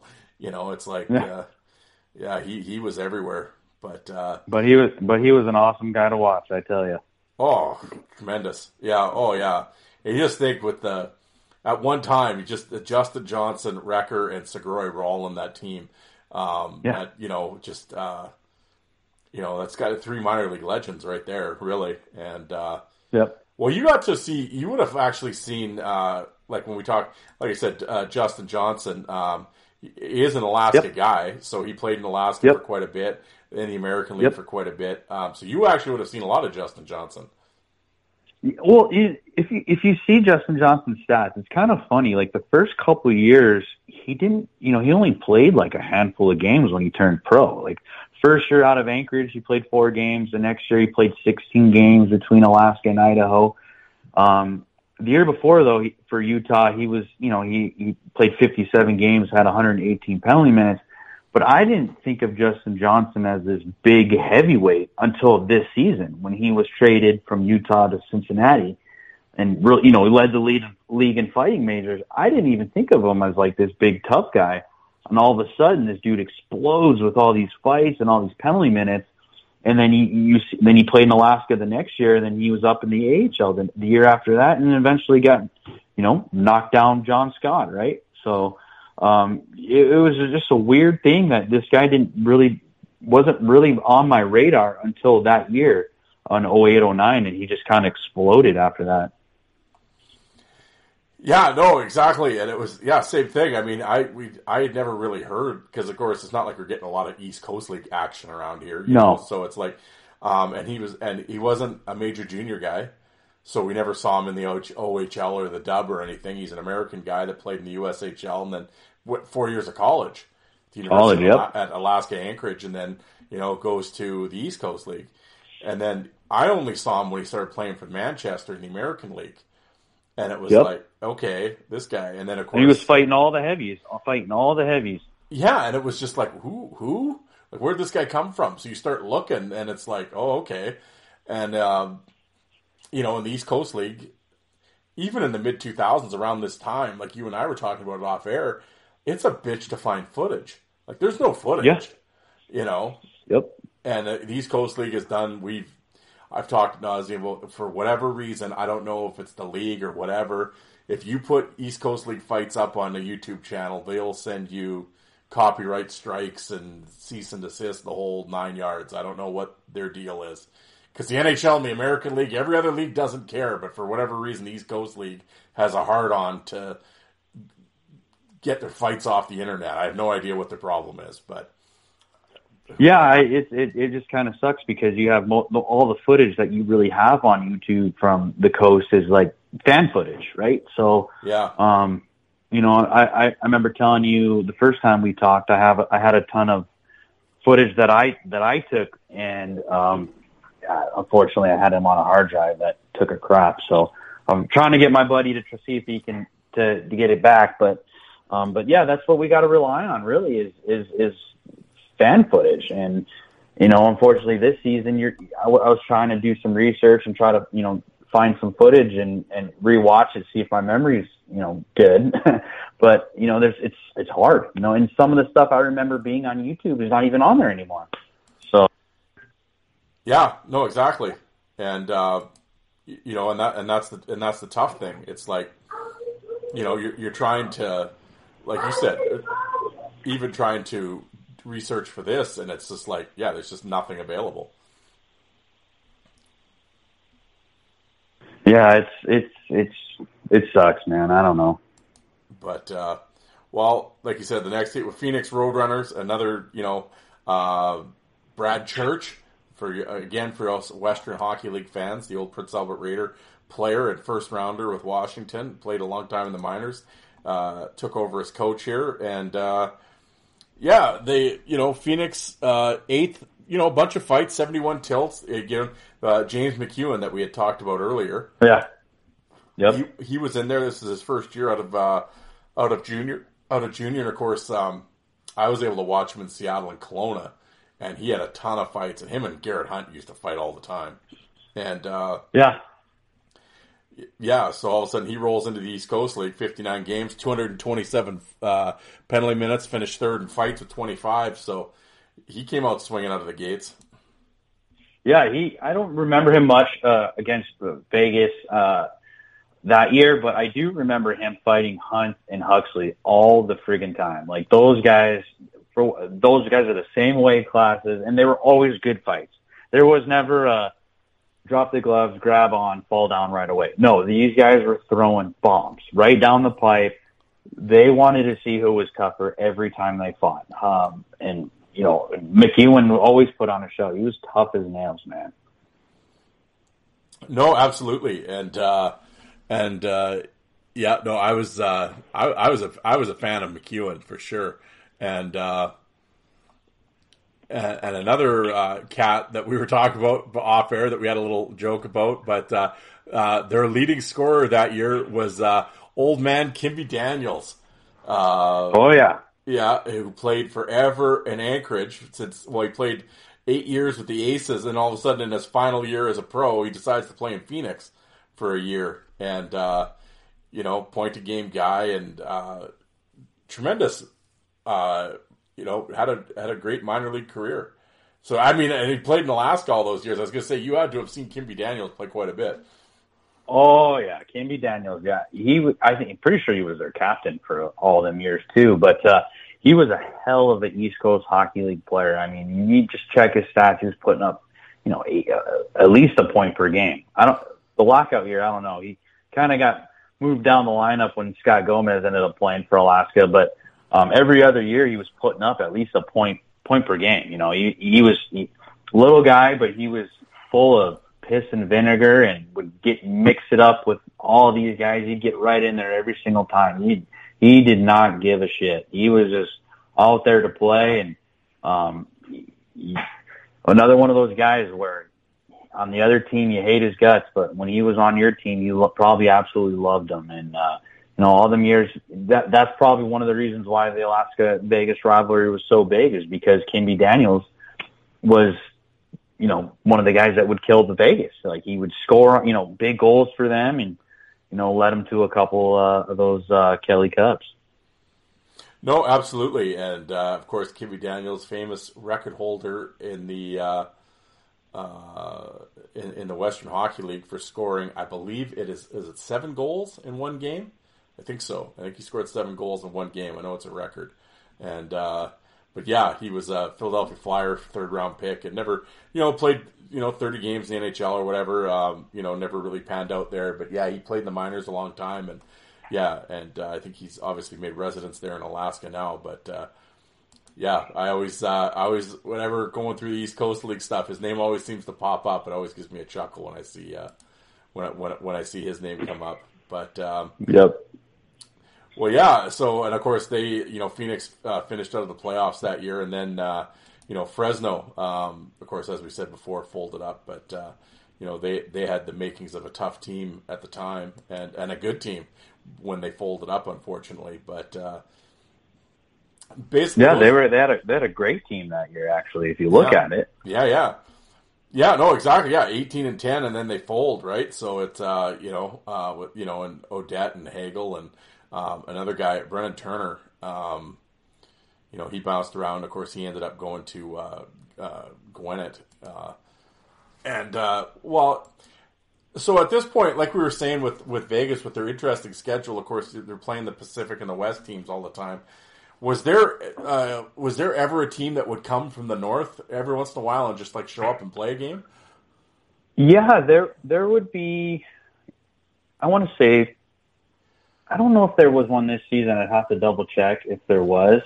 I don't recall offhand, but there were times, every now and then where Vegas would do a 3-game set in.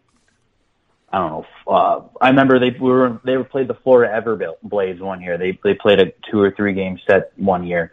I remember the Toledo Storm, before they became the Walleye, came to Vegas for like 2 or 3 game set. I think the year before this. I think this year they didn't go anywhere. I think it was all within the conference or division.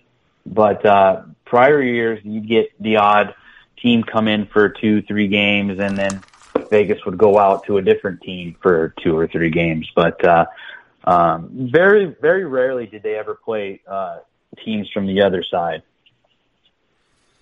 Yeah, well, and like you said, you mentioned the South with the Florida Everblades. Of course, the South Carolina Stingrays, who won the league this year, the Kelly Cup, coached by Jared Bednar, who is now Colorado. Avalanche head coach and having a lot of success there.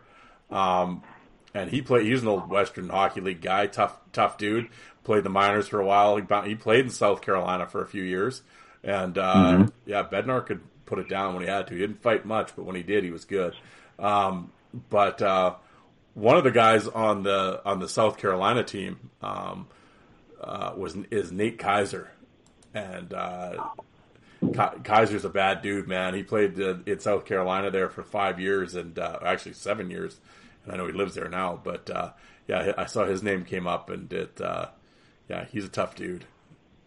Yeah, unfortunately, I wasn't able to see. I didn't see most of those games over on that side of the coast. But I mean, Nate Kaiser, how do you not know him? That dude played a long time in the coast, and like you said, for South Carolina, all them years, and just absolutely tough as nails. I remember, I think didn't he have like a bald head or something, and he would go out there and just start throwing bombs against guys. I remember him being just absolutely a monster. Yeah, would have loved to have him in the West for sure. Oh yeah, big dude. Played in the Ontario League with Plymouth. Shaved head with the goatee, and then after this was all said and done, he decided to take up MMA and was a cage fighter for a while. And oh geez, yeah, he's legit. He's a bad dude, man. And of course, like I said, we said earlier with Spencer Carberry when the team folded. Yep. Of course, he ended up in South Carolina, and so yeah, I mean, you have him, and you had Patrick Weller for a little bit, and Kip Brennan played a few games with South Carolina that year, and love Kip. Well, and then probably what probably turned their year around, which got them probably the championship, was I was looking it up, and they ended up right at the end of the year getting James Reimer, the goalie for the Toronto Maple Leafs. Yep. They ended up getting him for their goalie right when the playoffs started. And I read, all of a sudden I see Reimer was the playoff MVP. So that probably explains why South Carolina ended up winning the championship. So, and they also had Michael Neuwirth down there too for 13 games, who ended up playing in the NHL for Washington and some other teams. That I think was South Carolina. I was pretty sure was like the minor league team to Washington.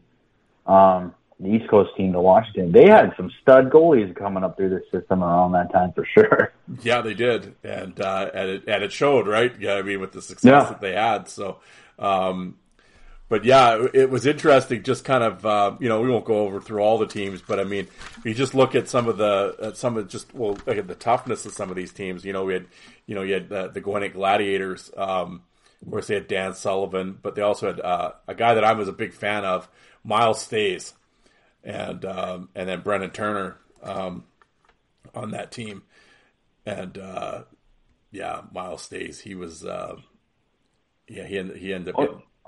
Go ahead. I remember Miles. I always was intrigued by him because I thought he was going to have a longer career than he did. I'm not quite sure what ended up happening with him, but he was a big boy. I remember him being like 6'4", 6'5", or something, and just he came out and started wrecking guys. I think he was going up and down from the AHL to the coast, and I don't think he ever got a game in the NHL. But I just remember him being just another monster in the East. Like another guy was like, man, why can't he be on like Victoria or something, who's soft as hell? He could have used a guy like him over here. Yeah, he played out in Spokane and then Chilliwack and Regina in the Western League, and he was always willing, put up a ton of fights, fought everybody, was drafted by the Atlanta, and then, of course, they folded, and then he ended up in the Devils farm team, so he ended up with Trenton and Lowell and Albany, and he'd kind of go back and forth between Albany and Trenton and stuff, and and then, I know he played about 7 games there at the end, and I want to say, he was young, 24, when he retired. I know, he's got some head issues now, and unfortunately, and I think he's involved in some lawsuit and stuff now. I think it's not good, which is too bad. But but during his playing time, he was a bad dude, man. And heck yeah, and then another guy we talked about briefly was Dan Sullivan, and I mean, he played in Augusta and Pensacola. I mean, a guy that you wouldn't have seen, obviously, in Vegas. But, I mean, he was around the East Coast League for a number of years. And I know I've seen his name. I'm not going to go on like I'm a Dan Sullivan expert or anything. But I know through seeing some of the fight cards and stuff, his name does come up quite a bit, as an opponent for guys that when I see it. So, yeah, he was around. So, fairly tough team there. And then... actually, it was funny. One of the teams, of course, the team that folded Augusta, they only played the 18 games, but their leading scorer at the time was Patrick Bortolo. Big Patrick. Yeah, well, which might explain why they folded. I don't know if he's your leading scorer, but I mean, he had 10 points in 18 games, so there you go. But I know he had 3 fights, but he ended up. No, he was a solid East Coast Hockey League player. Like he put up points wherever he was in that league. I didn't think he was going to end up being a tough guy in the NHL because he didn't fight a whole lot early on in his career, but he was a hell of a player in the coast for sure.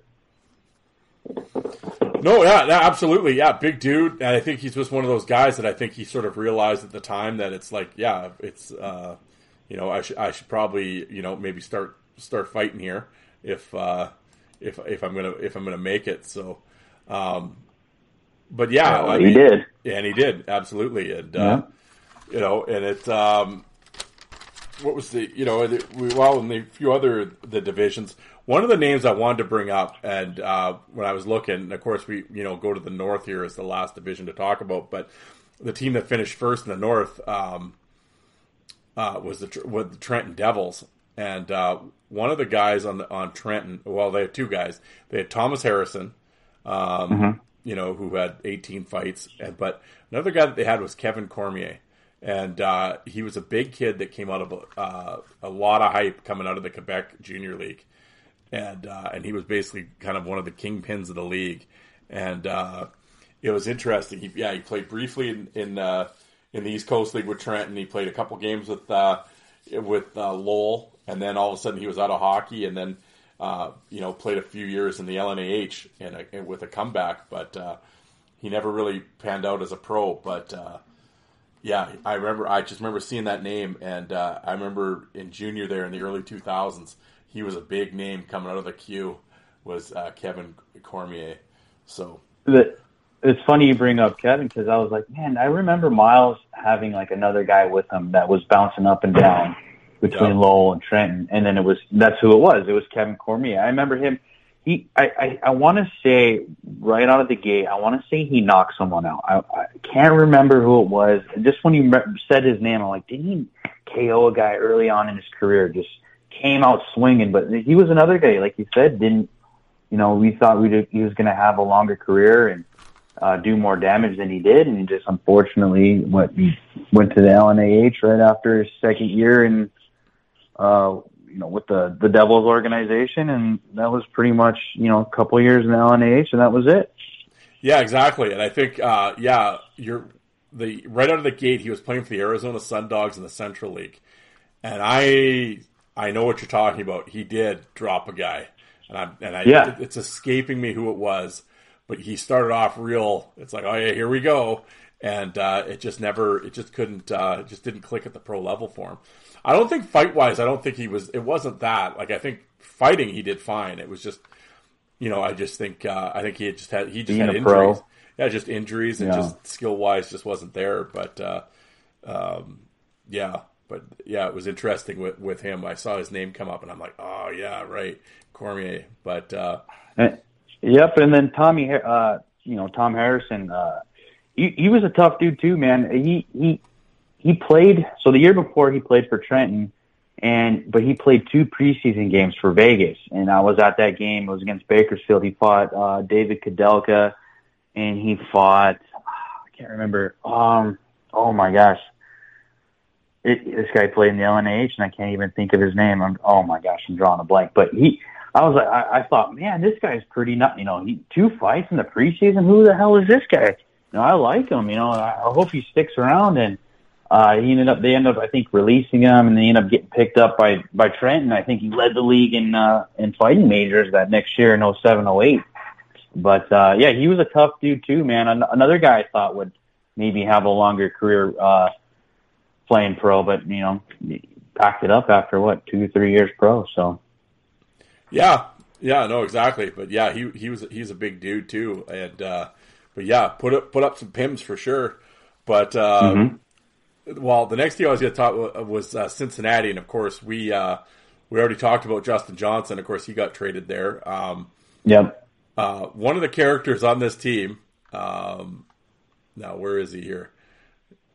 I'm trying to. Wow, now I can't find him. Oh, here he is.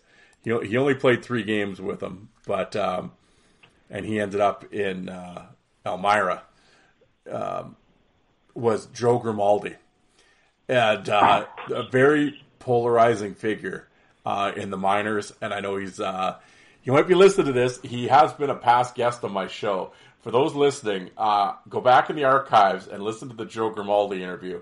He tells some interesting stories. He wasn't afraid to throw shade, we'll put it that way.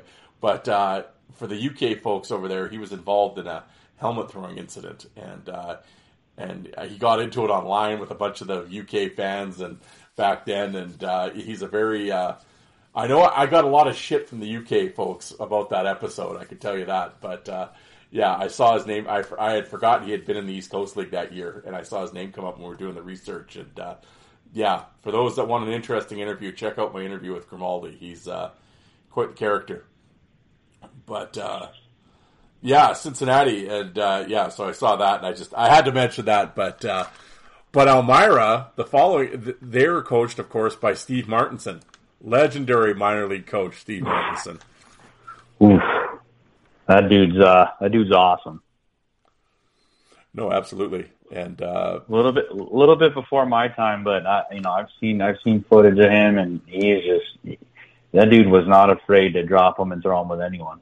Didn't he have the 3 fights with Semenko? Wasn't that Martinson? Yes. In the preseason. Yeah, very good. Yes. We. Yeah, and. But yeah, man, he played for a long time in the minors, did play some NHL games, but minor league guy, put up tons of penalty minutes. And then, of course, he coached in San Diego forever, back in the old West Coast Hockey League. And 1, 2, 3, 4, 5, 6, he won 6 championships. Then he went to the Central League and he coached the Allen, he's still in Allen from 2011. He's still there today. But the Allen Americans of the Central League, they won 4 championships in a row when he took coaching. And we were just saying at the start of the show here how hard it would be to coach in the minors especially at the East Coast League level when it's so transient, right? When guys are up and down and called up and called down, and here this guy is winning championships. It's like unbelievable. And like I said, he's he's just a great recruiter. It didn't help. It didn't hurt him that he had Chad Costello putting up 100 and something points each year for Allen. Yes. That dude's an absolute stud in the East Coast League. He was a good player in the AHL too. I don't understand why he didn't get more time in the A, but I think Costello and Jack Combs was another guy that was putting up huge numbers for Allen when they won. But they're both on the team again this year, and they're closing in on 40 years old, both of those guys. So, yeah, Martinson, he's a hell of a coach in the East Coast League. Yeah, and the thing was, and again, and of course, he's always going to have tough guys, and just in terms of this year, where's my notes here? Yeah, they finished 5th in fights with 73, and you just go down. Of course, they had Segura for a while, and Caleb Betts and Gilliam Lepine, and Derek Couture. And it was just guys like that, and there's always going to be some toughness on a Martinson team for sure. Yeah, unfortunately, I didn't get to see much of that team, since it's the other side. But you just look at all the guys that he had, like you said, and it must have been a fun team to watch that season for sure. They had a lot of skill, a lot of toughness, and you had guys like even had guys like Chad Johnson, playing on that team that year, and he had 250 PIMs the year before and almost a point a game, and I think he played most of the year in Binghamton that year. But I mean, just even guys like him on that team, just putting pucks in the net and dropping the gloves when need be. Yeah, well, there you go, Chaz Johnson, exactly. And another guy I didn't realize, Bruce Watson. I mean, there you go. I mean, at that point he was 31 years old, but tough dude, played in the U-Haul forever with Asheville and stuff, 400 minutes, and but he had played with Martinson and Rockford with the Ice Hogs, and of course, put up a ton of minutes. So obviously Martinson brought him in for one last run there in Elmira, and 19 games, 53 minutes. So yeah, I mean, certainly a tough team in Elmira without a doubt, and and of course then another kind of famous, kind of tougher franchise is Wheeling, and the old Wheeling Nailers, famously, and and this year was kind of not they actually surprisingly they had Andrew Lord, but they also had Cedric Bernier and Jason Payne for those folks, old Painter. But, Wheeling, kind of one of those legendary minor league towns. Yeah, another team, unfortunately, I didn't get to see much of. But, you just named a bunch of guys who were tough as nails, fun to watch. Andrew Lord, he bounced around from, a couple different leagues. A guy, when he dropped the gloves and he was ready to go, he could do some damage. He was a good scrapper, but, sometimes it seemed like he didn't really want to do it as much, but he was tough as nails when he did want to do it. Looking down, Cedric Bernier, I don't really remember much of him.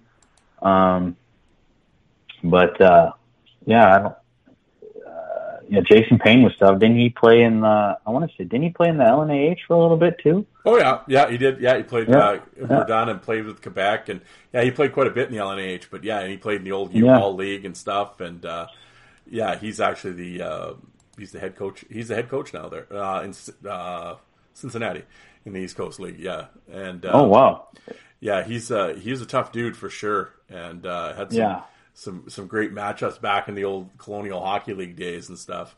But yeah, just one of those teams. Yeah, you just think the Wheeling Nailers, and of course the next, like these teams right here, Wheeling, and the Johnstown Chiefs, and the Dayton Bombers. Like you talk about three teams that just sound like minor league teams. There it is, right? And I mean, well, that's the East Coast League, right? Those are the teams that have been in the East Coast League forever. The teams that really we've been kind of talking about, out west was the old WCHL, the West Coast Hockey League, that merged into the East Coast League. So, the ECHL, when you think of ECHL, you think of Wheeling, you think of Johnstown, you think of, Reading, all them teams, those are the East Coast League. Oh, absolutely, without a doubt. And, and he just, a team like Johnstown, well, this year we had, Trevor Hendricks, Jason Spence, and of course Weapon X. You have Alex Penner there, in his, and then Segroy for a little while. I mean, those folks in Johnstown would have just been, chomping at the bit when these guys were there. Oh my gosh! Like talking about a team with all heavyweights, right? You got Jason Spence, you got Segroy, that was Spence's, I think, last year in Johnstown, or last year playing pro. He played for Vegas a couple of years earlier with that Huxley, when Huxley was on the team right before we were talking about earlier, right before, they let him go. But, they had a lot of toughness. And those would have been fun games if Vegas got to play them. Trevor Hendricks was a tough dude, good defenseman in the coast, would fight anyone. And then Alex Penner, this is pretty much early on, right, in his career, and then he ended up terrorizing the East Coast League and the West a couple of years later when he was on Colorado. But, what a team to go see every night and see him just either beat up or beat. It doesn't look too much on the scoreboard. I don't know what they finished that year, but definitely you're going to see him beat up some guys on the ice for sure. Yeah, I always say it'd be one of those things. It's one of those, it's all different now and whatever, but I mean, it would just be something to see that old rink, and of course with the slap shot history there and all that stuff. Oh, yeah. I know, like when I've had players on the show and, I always talk about like if they were East Coast League guys, what was it like to go into Johnstown for the first time? And they all say the same thing, right? Because everybody's watched Slapshot 3,000 times. So it's like, oh yeah, here we are, right? We're in town of Slapshot, and you go into that old rink, and you see the town and everything, and it was just it's really that for lack of it, it's that minor league moment, right? When you go into Johnstown, that is the minor leagues. That's the bus league right there is Johnstown, and right. It's like when you go, to say a Madison Square Garden, the NHL, you're seeing like, okay, this is the big time. Well, it's like, well, hey, you're going to Johnstown, you're like, this is this is the coast. This is the minor league. This is the Slapshot. This is everything. This is what you expect minor league rink to be. Just you know that when you step foot in there, it's going to be a battle, right? Either on the ice or maybe even sometimes off the ice. But with the modern day age and all these, the East Coast League being a part of the NHL and all this, you're not going to get those old barns anymore. You're gonna get the state of the art, and your $10 beers or whatever, and it's not going to be the same as it used to be. No, exactly. Well, and it's funny, like you said, with every guy that I've had on, they're like, "Oh, it was really cool. Johnstown was cool to see once." They said after you see it a bunch of times, it starts losing its luster real quick. But the first time, they said they always enjoyed going in there. But after that, it's like, I don't want to go there anymore. But yeah, it's certain. And again, the same thing with Dayton, it's the same thing. And I was just like the Dayton Bombers, like that just sounds like a minor league team. But but of course, and they had Britt Doherty that year. Actually, another guy from the Quebec League. I talked about Kevin Cormier earlier. Marty Doyle was another guy that had a big rep coming out of the Quebec League, and he only actually ended up playing. He must have obviously had injuries. He only played 3 games that year, but 3 games, 3 tilts in 3 games, but he was another guy, and then he was out of hockey, unfortunately. But that was always a guy, again, that I really wanted to see at the pro level, because he was so tough in the Quebec League, or in the Quebec Junior League. But didn't he have like a legendary toe-to-toe scrap in the Quebec League? I want to say Marty Doyle did, and that's what kind of, because I remember him turning pro, and I was like, oh, I can't wait for this guy. I just can't. But see, I can't remember who it was. I used to know all this stuff offhand, but you said that toe-to-toe fight. Him and Cormier. Was it Cormier? Yeah, him and Cormier. He one was in Quebec, the other one was in St. John's, and there's that, and they would fight a bunch of times, and they knocked each other down a couple times. I think Cormier buckled them, but Doyle had awesome fights with Tidball, and he was a tough dude, man. And he had some great tilts, and But him. And I remember being excited for him to turn pro. Just like you said, we were talking insert Cormier, right? You could say the exact same thing about him.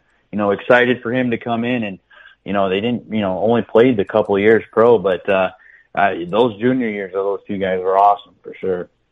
Yeah, there was kind of the 3 guys that were really pumped up out of that league were Cormier, Doyle, and that Jonathan Tremblay. The Hammer Tremblay, that was the other guy that they. Oh yeah. That everybody want, and it was interesting, and like, none of them really stuck around in pro, and unfortunately, but at that time in the Quebec League, in the junior, I mean, man, there were some tough guys around coming out of there. I mean, you had Pierre-Luc Leblanc, Ryan Hand, all those guys. Jimmy Bono, who he played in the American League forever. The Tidball, there was just some really tough dudes coming out of the Quebec League at that time. All those guys you just named, they all could fight. Yeah. You know what I mean? They weren't just tough, but they could fight. Tremblay, though, like you said, he was kind of underwhelming when he came to the coast. I remember the year before, I want to say he was on Fresno in 08, 09, or 07, 08. Yep. And he fought Ryan Donnelly a couple times, and they were just they hugged and fell. Like, it wasn't much of a scrap, and I just remember thinking, like, didn't this guy have like 600 PIMs or something one year in the in the Quebec League? Like, I thought he was going to be more of a more of a badass coming out. But I don't know. To each his own, I guess. Yeah, well, it's one of those things, especially in junior. I think sometimes what happens is some of these guys just, they develop so early, right? And they're kind of the men amongst boys. And, they're 6'4", 230 when they're 18, right? And so they're just like hammering guys. And then I think what happens is they turn pro, and now all the heavyweights they're fighting are 6'3" and 240. So it's like, and then I think reality sort of sets in. Everyone sort of catches up to them at that point. And they take a few losses all of a sudden, and they're not used to it, or you're not used to getting manhandled because now they're fighting men, and so when it's happened, lots of there's been some guys in the WHL that with a Josh Caron and stuff like that were that the champs kind of, and then they turn pro and it just doesn't really work out for them. I mean, there's also the skill factor as well, right? Obviously, skill wise, they just couldn't do it, but. Yeah. Well, another guy like that, I remember Huxley even mentioned it in his interview, was Thomas Delamere. He had that big year in the Q, and then I think he turned pro in 04-05. And then they got rid of Huxley, and then they brought in Delamere that year, and he's completely underwhelmed. It looked like he didn't, want to be in the coast anymore. And then he ended up spending the rest of his year in the LNAH, rest of his career. He was just another one of those guys that I thought was going to be, a top heavyweight in the ECHL, and was just kind of there. Like he fought, I think that year with Vegas, he only had like 7 or 8 fights in 50 games. Yeah, well, yeah, and I mean, it's interesting. I mean, I've done so many interviews and everything else. I don't remember the details, but when Huxley left Vegas, was it because of Gullickson? Like him and Gullickson didn't get along. Was that what happened? Or am I? No, he loved being there. He loved Gullickson. I think he said something like they were just looking for. I don't know. I can't. You know what? That's funny. Now I can't think of it. But I remember him saying he loved Gully. He loved being there. But it just something didn't work out. And then they had Delamere, who was supposed to be like the next big tough guy in the coast. And so I guess Huxley kind of became a little expendable. So, and they were just kind of going in a different direction, which I think they missed the playoffs that year. So not that great of a direction. No, well, exactly. Well, the final team we'll talk about before we wrap it up, of course, the Reading Royals, who, well, I don't know what this says. They finished dead last, but they finished first in fights. So, I don't know. Well, so that'll give the anti-fight folks all the ammunition they need. But they led the league with 93 fights. And one of the characters that they had, Scott Langdon, was on the team. But another guy that was on this team was Kevin Harvey. Oh yeah, I remember Harvey. He was another tough dude. Like he bounced around from team to team early on, but I wish another guy that would have fit perfect in the West, right? He would have fit perfect fighting guys like Hunt and Huxley and all that, McEwen, those type of dudes. But I remember him just being a guy that would just go out there and just mix it up with anyone. Yeah, I mean, he played in Syracuse for a bunch of times, and he was in Elmira for a while, and he bounced around a little bit, and played in Coventry for the 1 year, and over in the UK. And interesting guy. He's one of those guys. For whatever reason, it was mid 2000s. I was sort of, I guess I really wasn't paying that much attention, and I just didn't. He's just one of those guys that flew under my radar. But he put up a ton, of minutes. I mean, had back-to-back 200-minute years with Syracuse, and I'm like, okay, well, what the hell was I watching, right? Like, how do I know? Because, I mean, because that was the year Morasti was there with him. So, I mean, I was paying attention because Morasti was there. I'm like, how did I not pay attention to Kevin Harvey? I don't know why. But, because Morasti was putting on a show, right? Well, Morasti he had all the attention on him. They also had Tom Sestito on the team. Yeah. So, there wasn't too many heavyweights for Harvey. So it's hard to find a dance partner when he's there.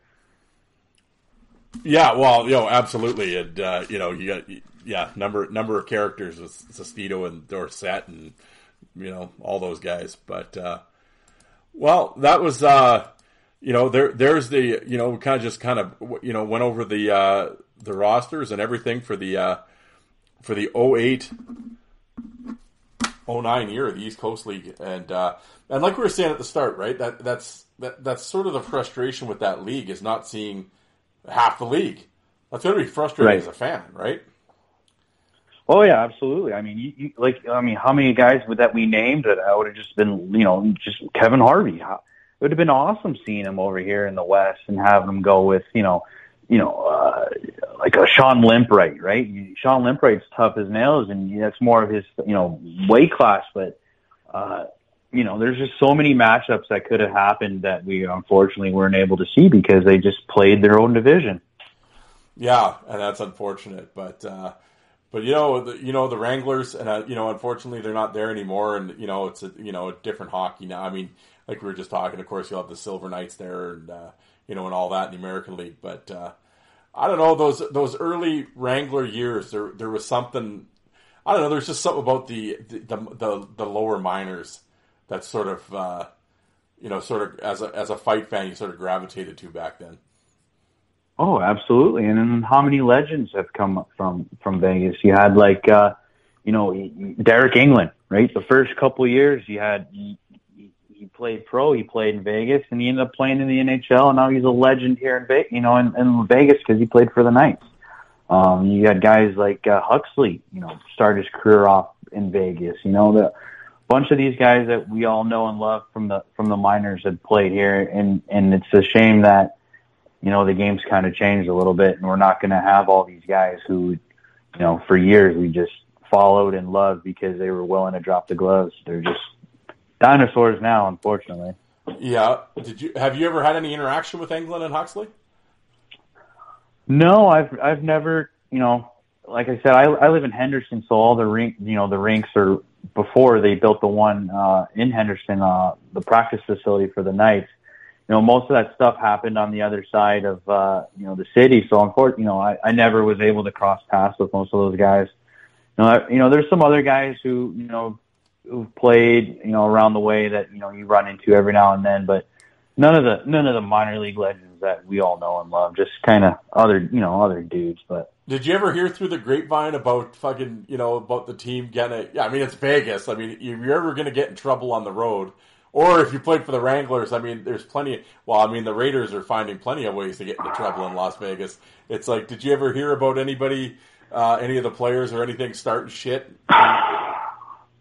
Not so much on the fighting level, but I've heard some stories about the after party level, I should say. I don't know. I shouldn't say anything because it's all secondhand stories. Nothing I know that actually happened, so I can't really comment on that. But I definitely know that there's been some times where some players have gotten into maybe a little too much fun here in Vegas. Oh, well, I mean, you'd sort of expect them to. I mean, I remember everybody when the Golden Knights they were always saying, that was their advantage. That was playing in Vegas because the teams would show up into town and the boys would get into it the night before, and they always say the Knights had the hometown advantage. But I was going to say with the Wranglers, I mean, Huxley did tell a few Billy Tibbetts stories. There's got to be some Billy Tibbetts Las Vegas stories for sure. Yeah. I know there are for sure. I nothing that I could probably to say. Again, I have all these stories and I can't really say it because I don't want people who might be involved in it get in trouble for it, but I definitely don't want Billy Tibbetts to get mad at anybody. But everybody who came here seemed to have a good time, and including the let's just say the linesmen, the officials also would partake in some good times from what I heard. So yeah, I'll leave you with that. I've heard the same thing. Yeah. So for folks, if you do want to hear a few Las Vegas stories, as we mentioned with Adam Huxley a bunch of times, he has been a guest twice in this show. Actually, his very first interview, we tell lots of Las Vegas stories, and he does tell some Billy Tibbetts stories. And hanging out with the Diaz brothers and on and on. So Huxley was a very good guest about all things Las Vegas Wranglers for sure. But well, man, I mean, we took a walk around the 08-09 Wranglers, not only Wranglers, but the East Coast League season. And I want to thank you for taking the time. We spent a lot of time today talking about your time as a fan of the East Coast League. Yeah, absolutely, man. It's hard because I loved this team for so long, and to have them fold, it really, it kind of took. I kind of lost a little bit of love for hockey and love for minor league hockey, especially now when there's like the 10 fight rule or whatever it was now. Yeah. But I tell you what, man, I was lucky to be here when this team was going on, because there was a lot of fun moments and a lot of tough dudes that came through Vegas.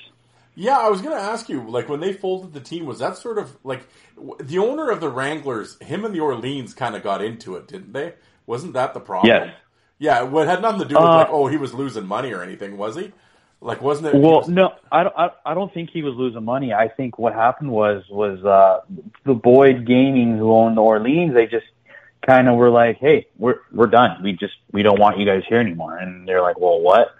Yeah, we're done. We don't want you here. Your contract's up. We're not going to renew. We don't want hockey here anymore.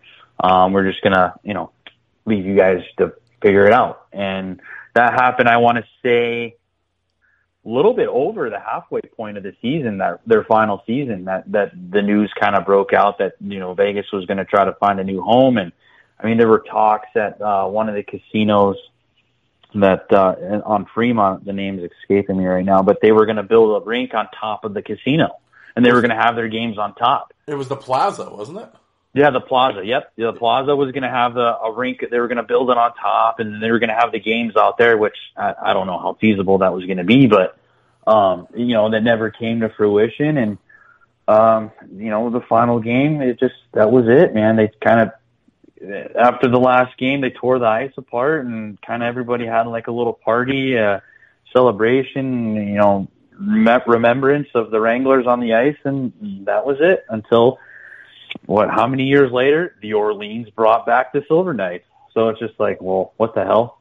But that's kind of how it ended, man. Just kind of abruptly and without much debate on whether or not the team was going to be able to stay there. It's just, nope, you guys are done. Get out of here and figure it out for yourselves.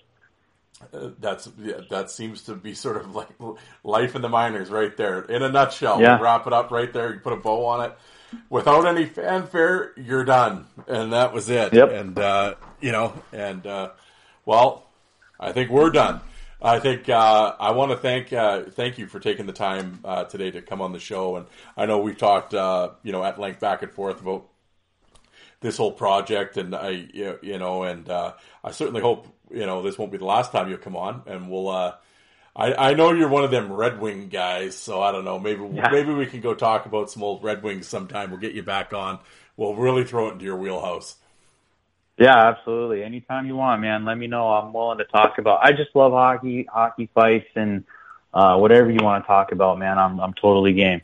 Excellent. Well, I forgot to tell folks, anybody listening to Anthony here, of course, for all you old fight board, message board guys, the hockeyfights.com and Drop Your Gloves, he was Anthony19 was his username. Yep. So I know the old DYG guys, they'll know who you were. So I know, and a bunch of them are listening. So, and hopefully, and I talked to Steve, who's getting, Drop Your Gloves 2.0 up and rolling. And I know you had a lot to do with the old site. So, hopefully, hopefully we can Steve will get you back in the fold here on the new one. And I'm really looking forward to getting that site up and going again.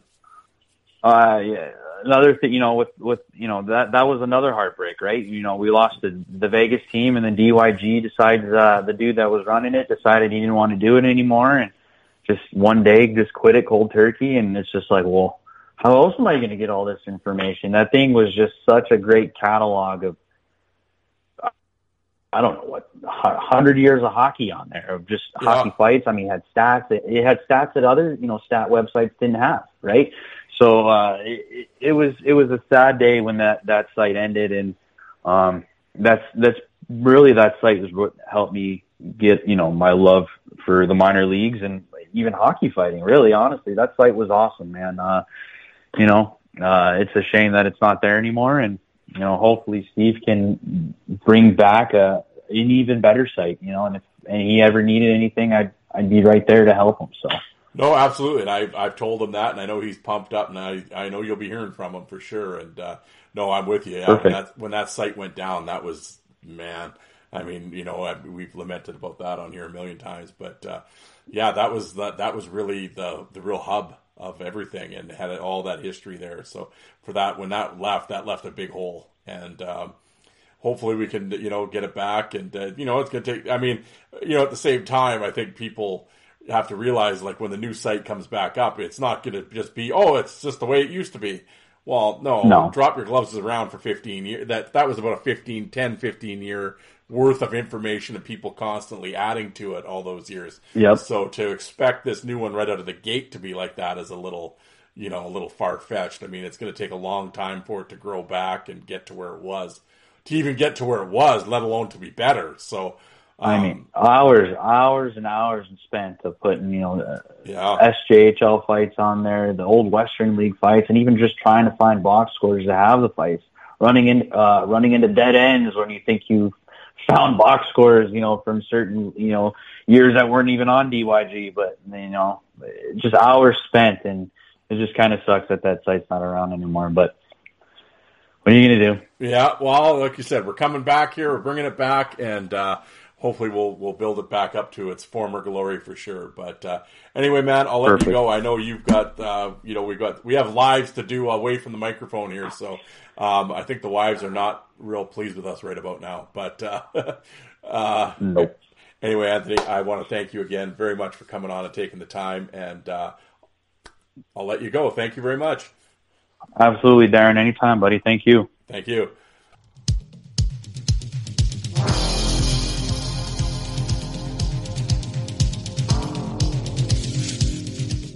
And you people that don't like fighting, how many of you did you walk out and get a coffee while that was on?